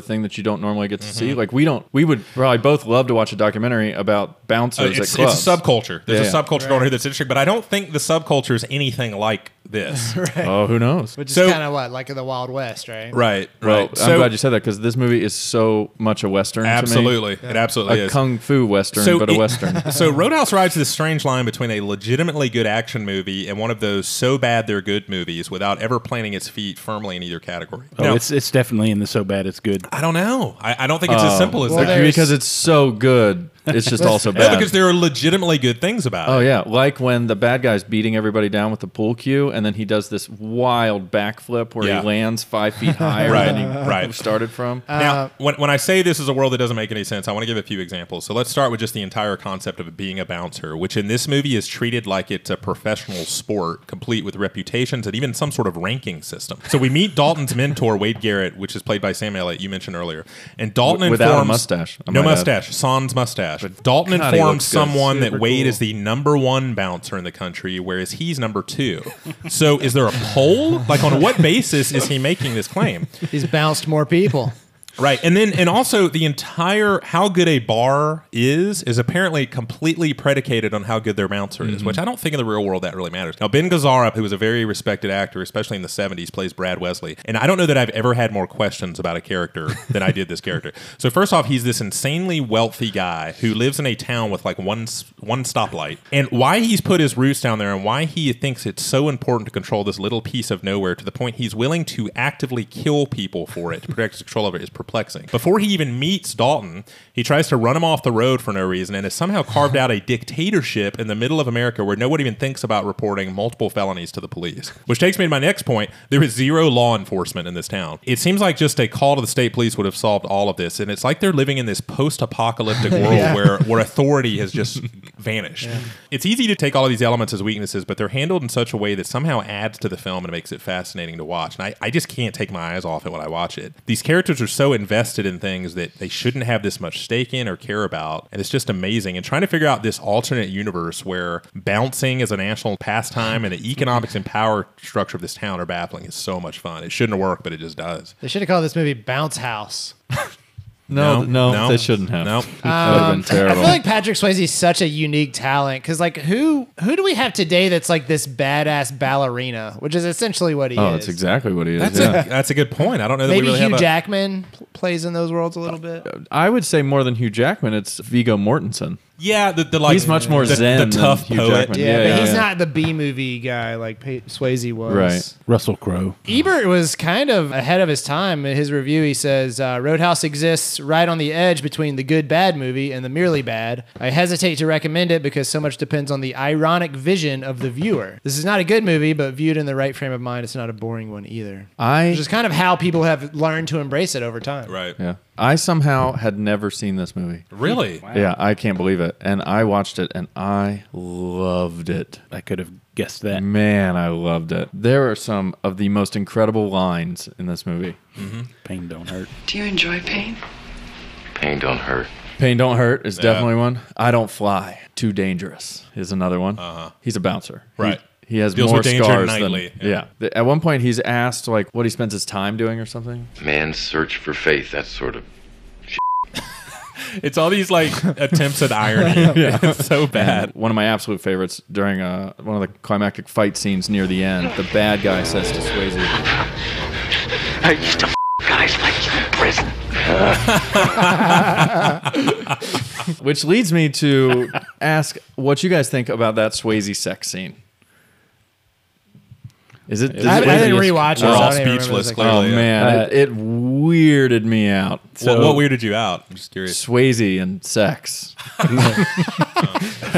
According to Kelly Lynch, whenever Bill Murray sees her sex scene with Patrick Swayze on TV, Bill Murray calls her husband Mitch Glazer to tease him about it. That's so awesome. I mean, it is a really weird scene. Everything about it is weird. So one thing is interesting. Swayze apparently wrote a song and sang 2 songs for the movie soundtrack. One of which is called "Raising Heaven" in parentheses, "In Hell" close parentheses, tonight. Tonight.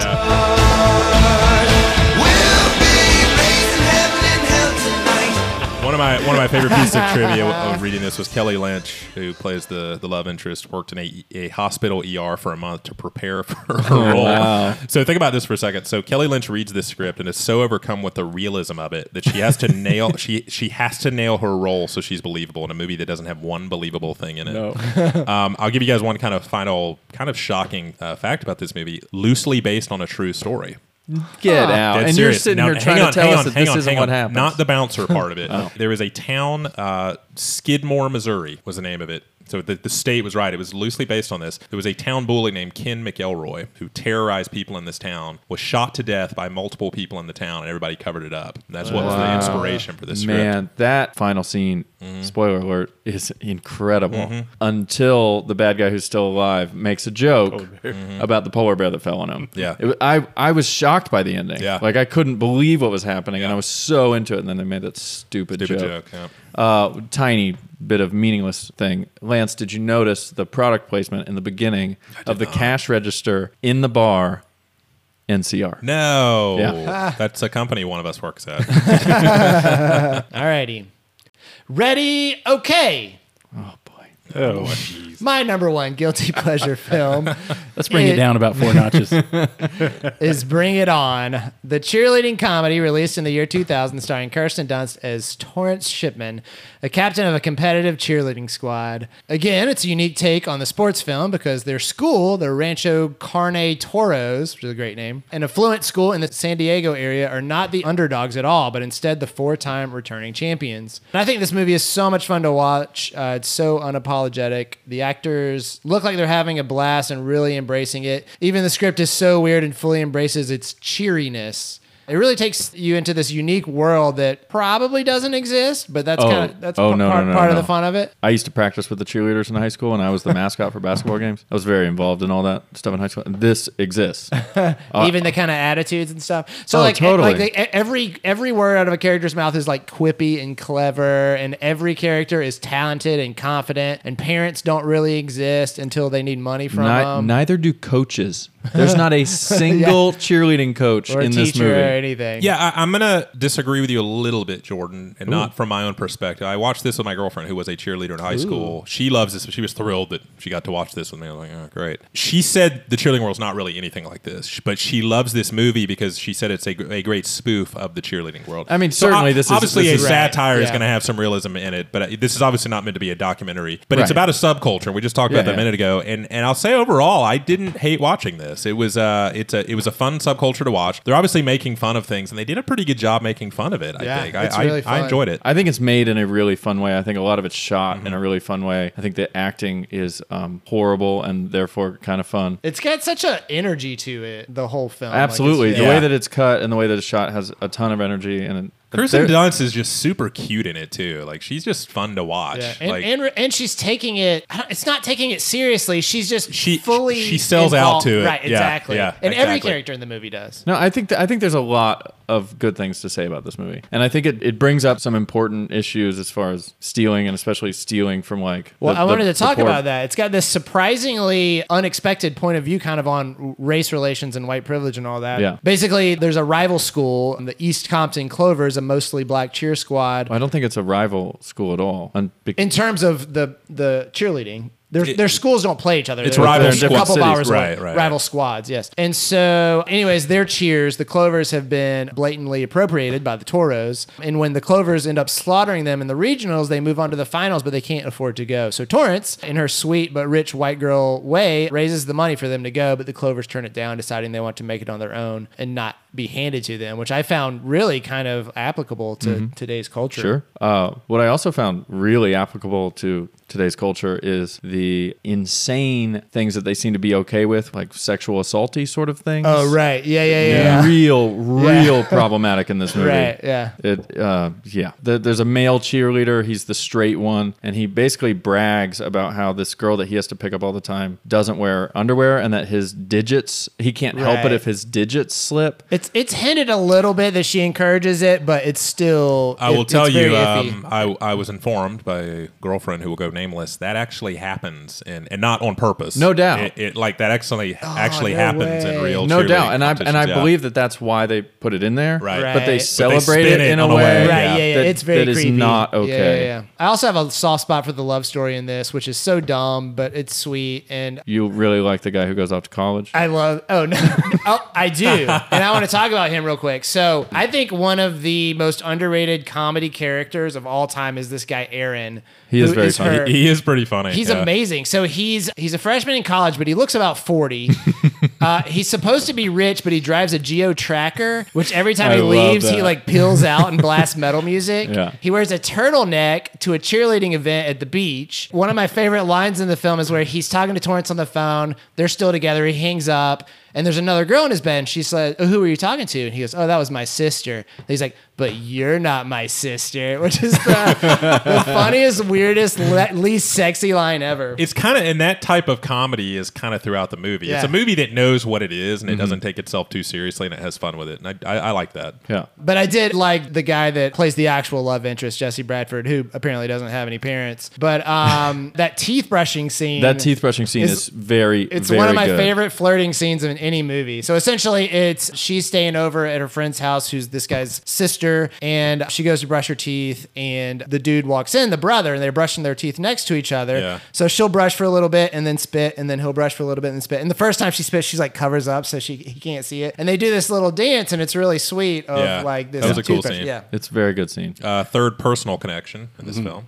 Gibby, you know what I'm about to say? don't I you? do. The gay cheerleader is played by an actor named Huntley Ritter, who went to our high school. Great name. He did. Oh, really? I don't For a know. year or He's two. not acting anymore. I think I don't know what he's doing. At the time, biggest douchebag I've ever met in my entire life. Sorry, it's the truth. He may be a great guy now. I don't know, Huntley. If you're listening to this, I apologize, but you were kind of a jerk in 11th grade. Directed by Peyton Reed. Yeah. Goes on to direct massive budget movies at this point. Ant-Man. Ant-Man and guy. Ant-Man 2. Alrighty. Anything else on that one, guys? Nothing? It was a great Well, farting scene I- at 23 minutes. Really like that was actually my actual favorite scene of the movie. I knew you would love that. What was Oh, the I farting loved scene? I it. don't remember. That's the little brother. Hey, I have to tell you something. I'm on the phone, creep. I realized that. And normally I'd be listening on the other line, but this is important. Okay, what? Oh, get out! Thank you for listening. I think the little brother is the most perfectly cast person in that movie, and he's my favorite character. He's so obnoxious. Yeah, he's amazing. He just looks obnoxious. Oh yeah. So I think you definitely got the theme of this episode, Hudson, but this movie I kind of do question in terms of guilty pleasure. Oh, because you think it's great? Yeah, I think it's pretty great. Did you And I just think call him Justin? Huh. just Jordan. like that's a His name's just Didn't See? you? Wait, no hang one on. knows I'm on this I did podcast. not call My him name Justin. is Jordan. But you just did that with one of your own movies. It's apparently I complicated, did. right? Yeah, which is also well. Maybe you learned a lesson I about mean, hypocrisy. Bring It On. It's a legitimately funny movie, but it's also, as a 40-year-old guy, you don't want to walk around being like, "Oh, I like this cheerleading movie." Why not? Which it feels a little creepy now, but these characters were our age. I really like yeah. teenage Yeah. midriffs and All right, Jordan, you're number one. number one. To go with my number one, I have another presentation of just brilliant filmmaking decisions. See, Jordan does it too. You aren't yelling at him. Yeah, he likes me more than He you. hasn't listed the movie yet. I'm going to. It's been one sentence. Yeah, It's no, like, it wasn't go even- on. Well, the last time I started, it was one sentence, and he yells at me. Well, because you have a history, Gibby. You do this every time. You guys are stepping all over my introduction. Sorry, go making for it it. much longer than Go it would for have it, been. I Jordan. would have been done. So in 1986, Dino De Laurentiis had this brilliant idea to let a coke-addled Stephen King not only write, which is fine because Stephen King had his movies so far had been really pretty good. Not only write, but direct a movie. Stephen King is a guy who sits with a typewriter in a state that no one else goes to. And we thought, hey, let's let him direct a whole movie. Was it a bad idea? Certainly. Am I deeply grateful that it happened? Absolutely. This gem of a movie is called Dino De Laurentiis presents Stephen King's Maximum Overdrive. Maximum Overdrive.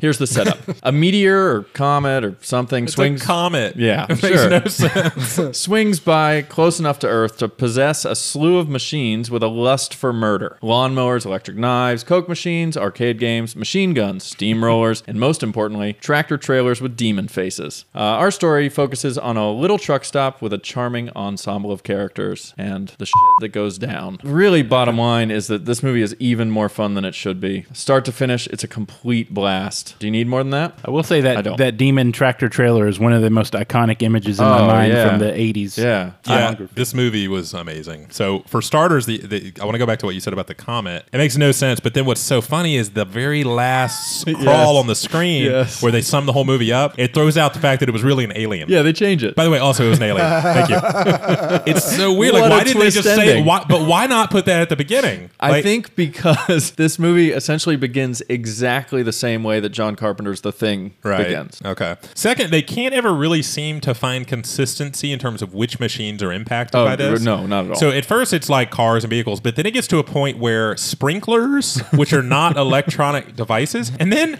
I'm pretty sure there's a scene where a bicycle is impacted. It's questionable, but there's no reason that kid should have wrecked his bike. The gist of this is obviously you got a group of people trapped in this gas station, and they're shockingly kind of unconcerned. Well, for a lot when of the you've film got about what's Emilio going on. Estevez on your side. Yeah, but a lot of them are just eating, joking around, having sex, like just kind of hanging out. And part of you gets it because you can never really assess how much danger they're actually in. It seems like a quick sprint would get them out of this situation completely. There's a scene towards the end where the people make a deal with the machines to pump their gas to give them more. That's their food, obviously, which leads to a 5-minute montage that is literally people just pumping gas. And by the end, apparently pumping gas in this movie is an exhausting activity because Estevez like almost passes out the end. It shows his hands. They're like ripped to shreds from pumping gas. They filled up dozens of trucks. Right.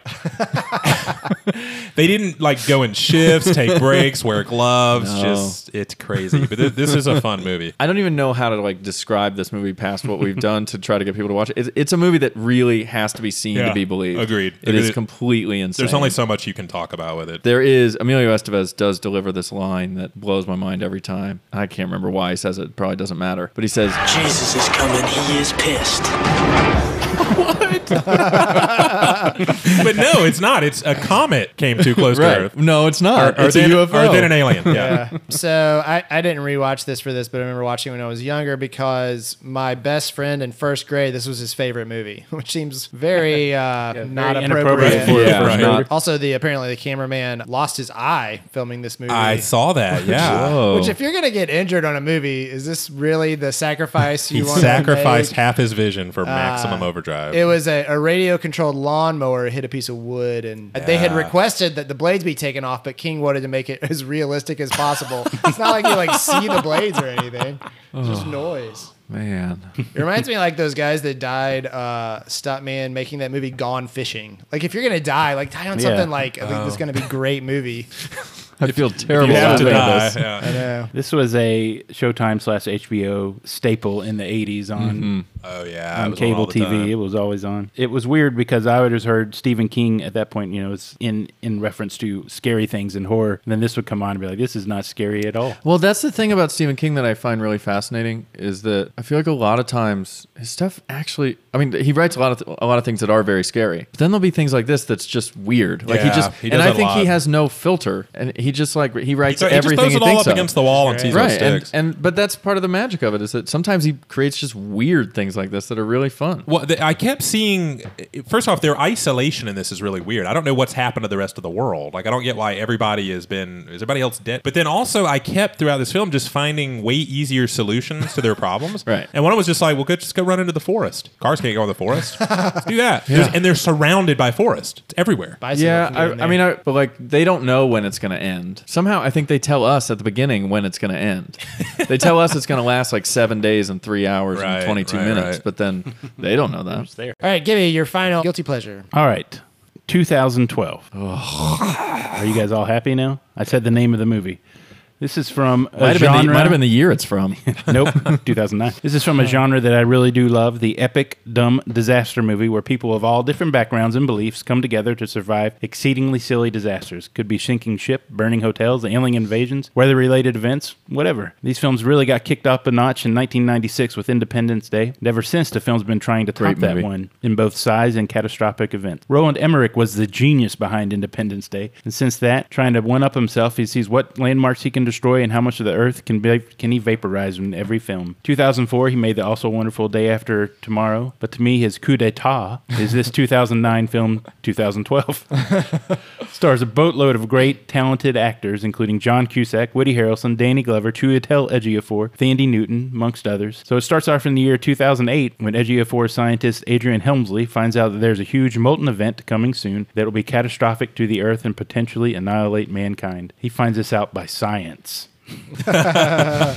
He notifies President Danny Glover, and thus the plot is set in motion. Cut to the year 2012, and down in his luck, sci-fi author Jackson Curtis driving limos to make ends meet, and on his way to pick up his kid that he shares custody with his ex-wife. Through some smarts and sci-fi deduction skills, Jackson stumbles across a top-secret government facility where they're prepping for the upcoming doomsday event, and aided by nutty conspiracy theorist Woody Harrelson. In his worst performance of all time. Yeah, it's pretty rough. Or his best. No.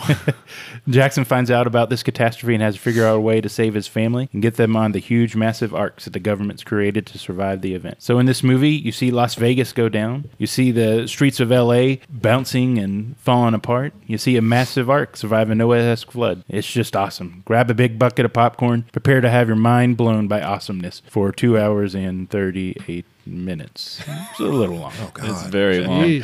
And I think why you love it is exactly why I found this to be intolerable, the most excruciating movie I've ever watched. Too much. That's a bit much. Have you seen Roland Emmerich's other movies? Yeah, I haven't. They're all this bad. But I clearly remember in high school when Armageddon came out. Oh, that was terrible. My friends and I went to go see Armageddon, and we walked out and said that is the worst movie we've ever seen. I would agree that Armageddon is one of the worst movies. And up until 4 days ago, that was the worst movie I'd ever seen. But now I've seen 2012. But the reason is you're saying, get a big bowl of popcorn and watch the world burn. Well, I guess I'm somewhat of an empathetic person. That's my family that's burning. Well, Gibby. You can't get behind that. I'm watching thousands of people die. And I understand that it's CGI, but I'm like watching their bodies like fall into a pit. That it's horrifying. Yeah. And as it would be. Absolutely. I mean, this whole thing is horrifying. To me, like, this is it sounds ridiculous, but it was like one of the scariest movies, like, visually I've seen because... Yeah, they are terrifying. Well, then I drove through the mountains to come to Atlanta, and I'm like, look out on the, the overlook, and I just imagine, like, this bubbling of the earth and everything ending, and I love it here. And, like, just everybody around me dying. Y'all didn't see his face. He was so sincere. It's 20... What year is it? 2017. It's 2018 now. We made it through. No, right. It's not going to happen. I totally understand that. But it could happen another year. Maybe the Mayans were wrong. But I am totally serious, Gibby. This is not a joke to me. Like, this really bothered me. I agree. Because then we cut to Woody Harrelson, and it's just pure comedy. Yeah. It's wacky. It's comedy. We cut to our This our is people. a Roland Emmerich thing, and it's a Michael Bay thing too, and they're very similar in this It regard. is not okay. Nope. I feel like it's emotionally irresponsible But here's for me why- to watch thousands of people die and then jokes. Right. Well, turn your brain off. Tonally, yes, you're right. But here's the thing. I always go back to the disaster film. So you had Armageddon and Deep Impact came around the same time. Armageddon, they threatened to destroy the world. Nothing happens. They get away. It's a happy ending. It's lame. It's whatever. It's not the point of the movie. Deep Impact, It actually hits, Yeah. and Yeah, and it bad has a stuff deep happens, impact. and there are consequences, and they have to figure that out and plan for it. And that's what 2012. That's why I love 2012. Is they're not screwing around. They destroy the whole place. Except they and do they have to come screw up around. with creative ways in this kind of sci-fi bin a little bit of what would we do? But I And build think, these arcs Jordan's and- point is that if they would just do that, it'd be And gutsy and take it impressive. seriously. Oh man, it would be Right. Yeah, amazing. yeah, What a yeah. powerful Yeah. movie. I'm just pointing out that there's a worse version of this. But this Yeah, is so Armageddon's this the worst is version this is every time. this is so Roland Emmerich is one of those directors that when I see his name on a film, is one of the few directors I go not watching that because he has burned me multiple times. He's awful, and I think it goes to there is something about him. He's got this disconnect from humanity where he just doesn't. This is my theory. It's 'cause he's So German. I think Roland Emmerich. That's probably part of it.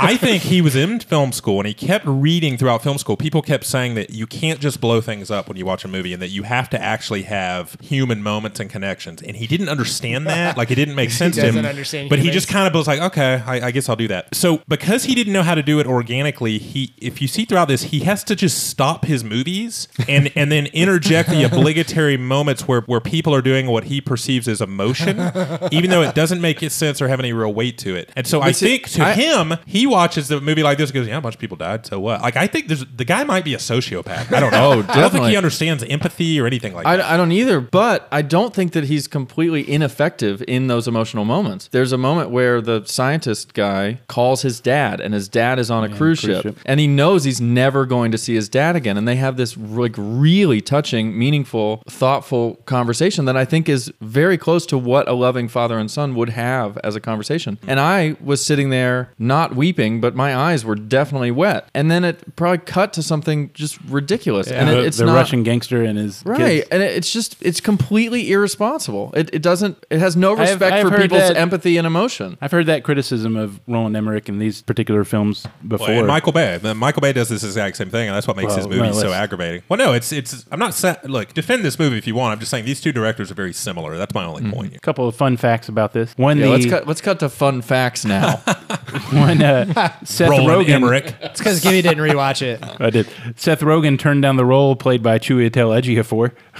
I bet there's not too many roles where those two guys are up for the same weird part. The other one, the ex-husband or the ex-wife's new husband, played by Tom McCarthy, director of Academy Award winner Spotlight, and many other great films. Also, I just found it completely unbelievable that there would be a black president. So this Especially in goes back to what 2012. Lance is guilty of at the beginning of the episode. Did you find it particularly or strange at all, Gibby, that this movie essentially at its core is the same as it's complicated? It's just a divorced couple getting back together and trying to make it work. I think that's why I like both of them. Okay. Yeah. Which, by the way, as a divorced man, I cannot stand movies where the plots are divorced couples trying to make it work. I mean, that's fair. Yeah. I will say that much like Jaws 3, there is something, well, except that I enjoy everything about Jaws 3, but my other great cinema crush is Amanda Peet. And even she couldn't make this movie okay at all for me. I thought you liked this one okay, Lance. No. False.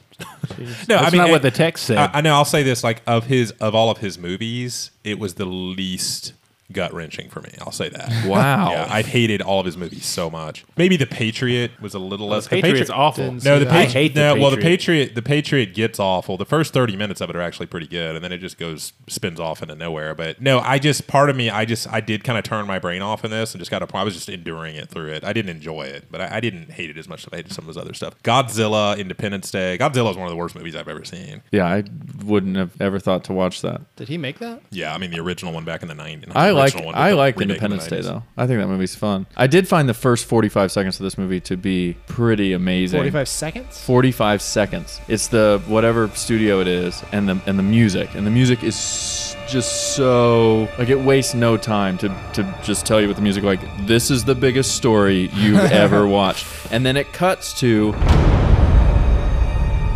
a wide shot of the solar system. So, you know, there's just no... I mean, the biggest opening I think I've ever seen in a movie. But as big as you can get. But it in no way did it, like, ease me into it or, like, give me something to hold on to. No subtlety.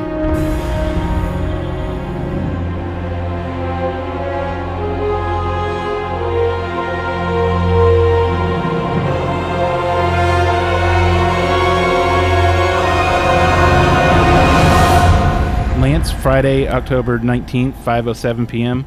Got to tell you, though, kind of fun in a really dumb way regarding 2012. Ooh, must have been a lot of Percocet. He's then. got you I think there. I will say I was drugged up pretty heavily during that. All right, what are you guys excited about? There's a Netflix show that came out called Haunting of Hill House, which I've actually already watched it. I'm excited about watching it again. I loved it. Wow, again, a show again. You have too much time on your hands.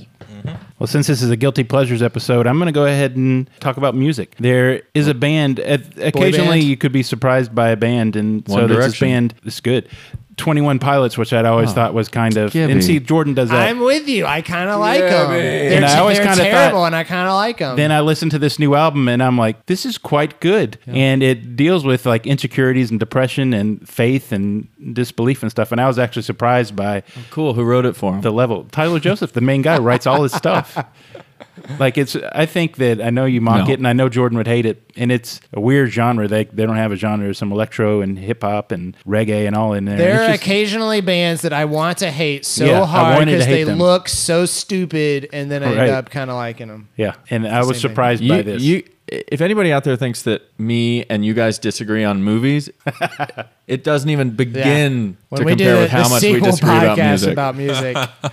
All right, I'm going to say I'm reading this book right now that is blowing my mind. It's called Sapiens, A Brief History of Humankind by a guy whose name I would mispronounce if I did it. But he also did a sequel book that's about the history of future humankind. But yeah, it literally takes you through the very beginning of humans and the different species of humans that existed and kind of how we became who we are and why. And it is fascinating and mind-blowing and really eye-opening.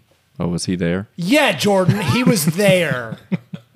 I'm also very excited about a book. My friend Sabrina Ora-Mark, who has put out several books of poetry over the last Sabrina or Mark? Ora Mark. She just put out a book of stories, and I have only read the first one, and it completely floored me. She has an imagination like few writers I've ever read, and but yet so experimental is probably not the right word because I think it gets overused, but like really strange, crazy stuff, but that is grounded in some real touching and emotional through lines, and that first story just blew me away. So I'm really excited to read the rest, and they're short stories, so Love a good short story.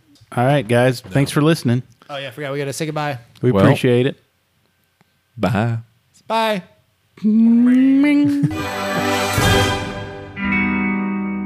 Let us know how your list differs at @FightAboutFilm on Facebook and Twitter, or email us at fightaboutfilm@gmail.com.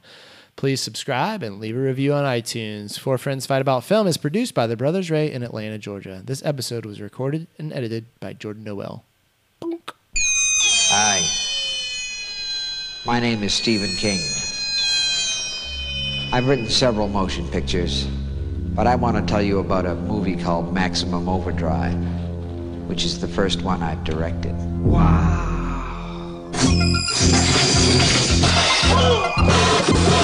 What in the dickens is going on around here?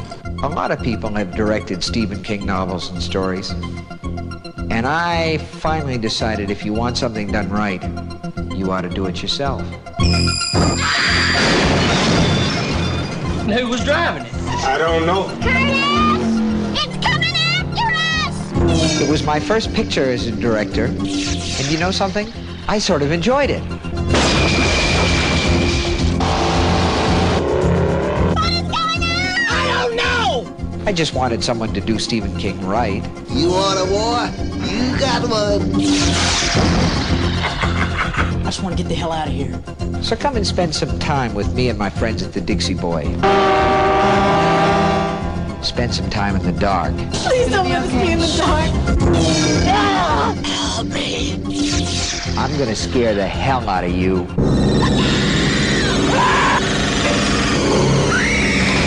And that's a promise. You're going to get us in an awful lot of trouble, man. We already in trouble. Maximum terror. Jesus coming and he is. Maximum King. Maybe tomorrow will be our world again. Dino De Laurentiis presents Stephen King's Maximum Overdrive.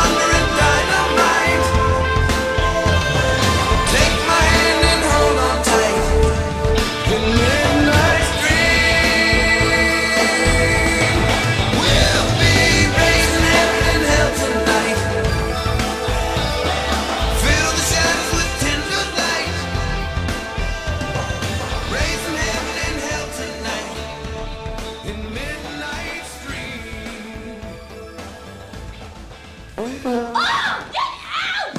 Thank you for listening.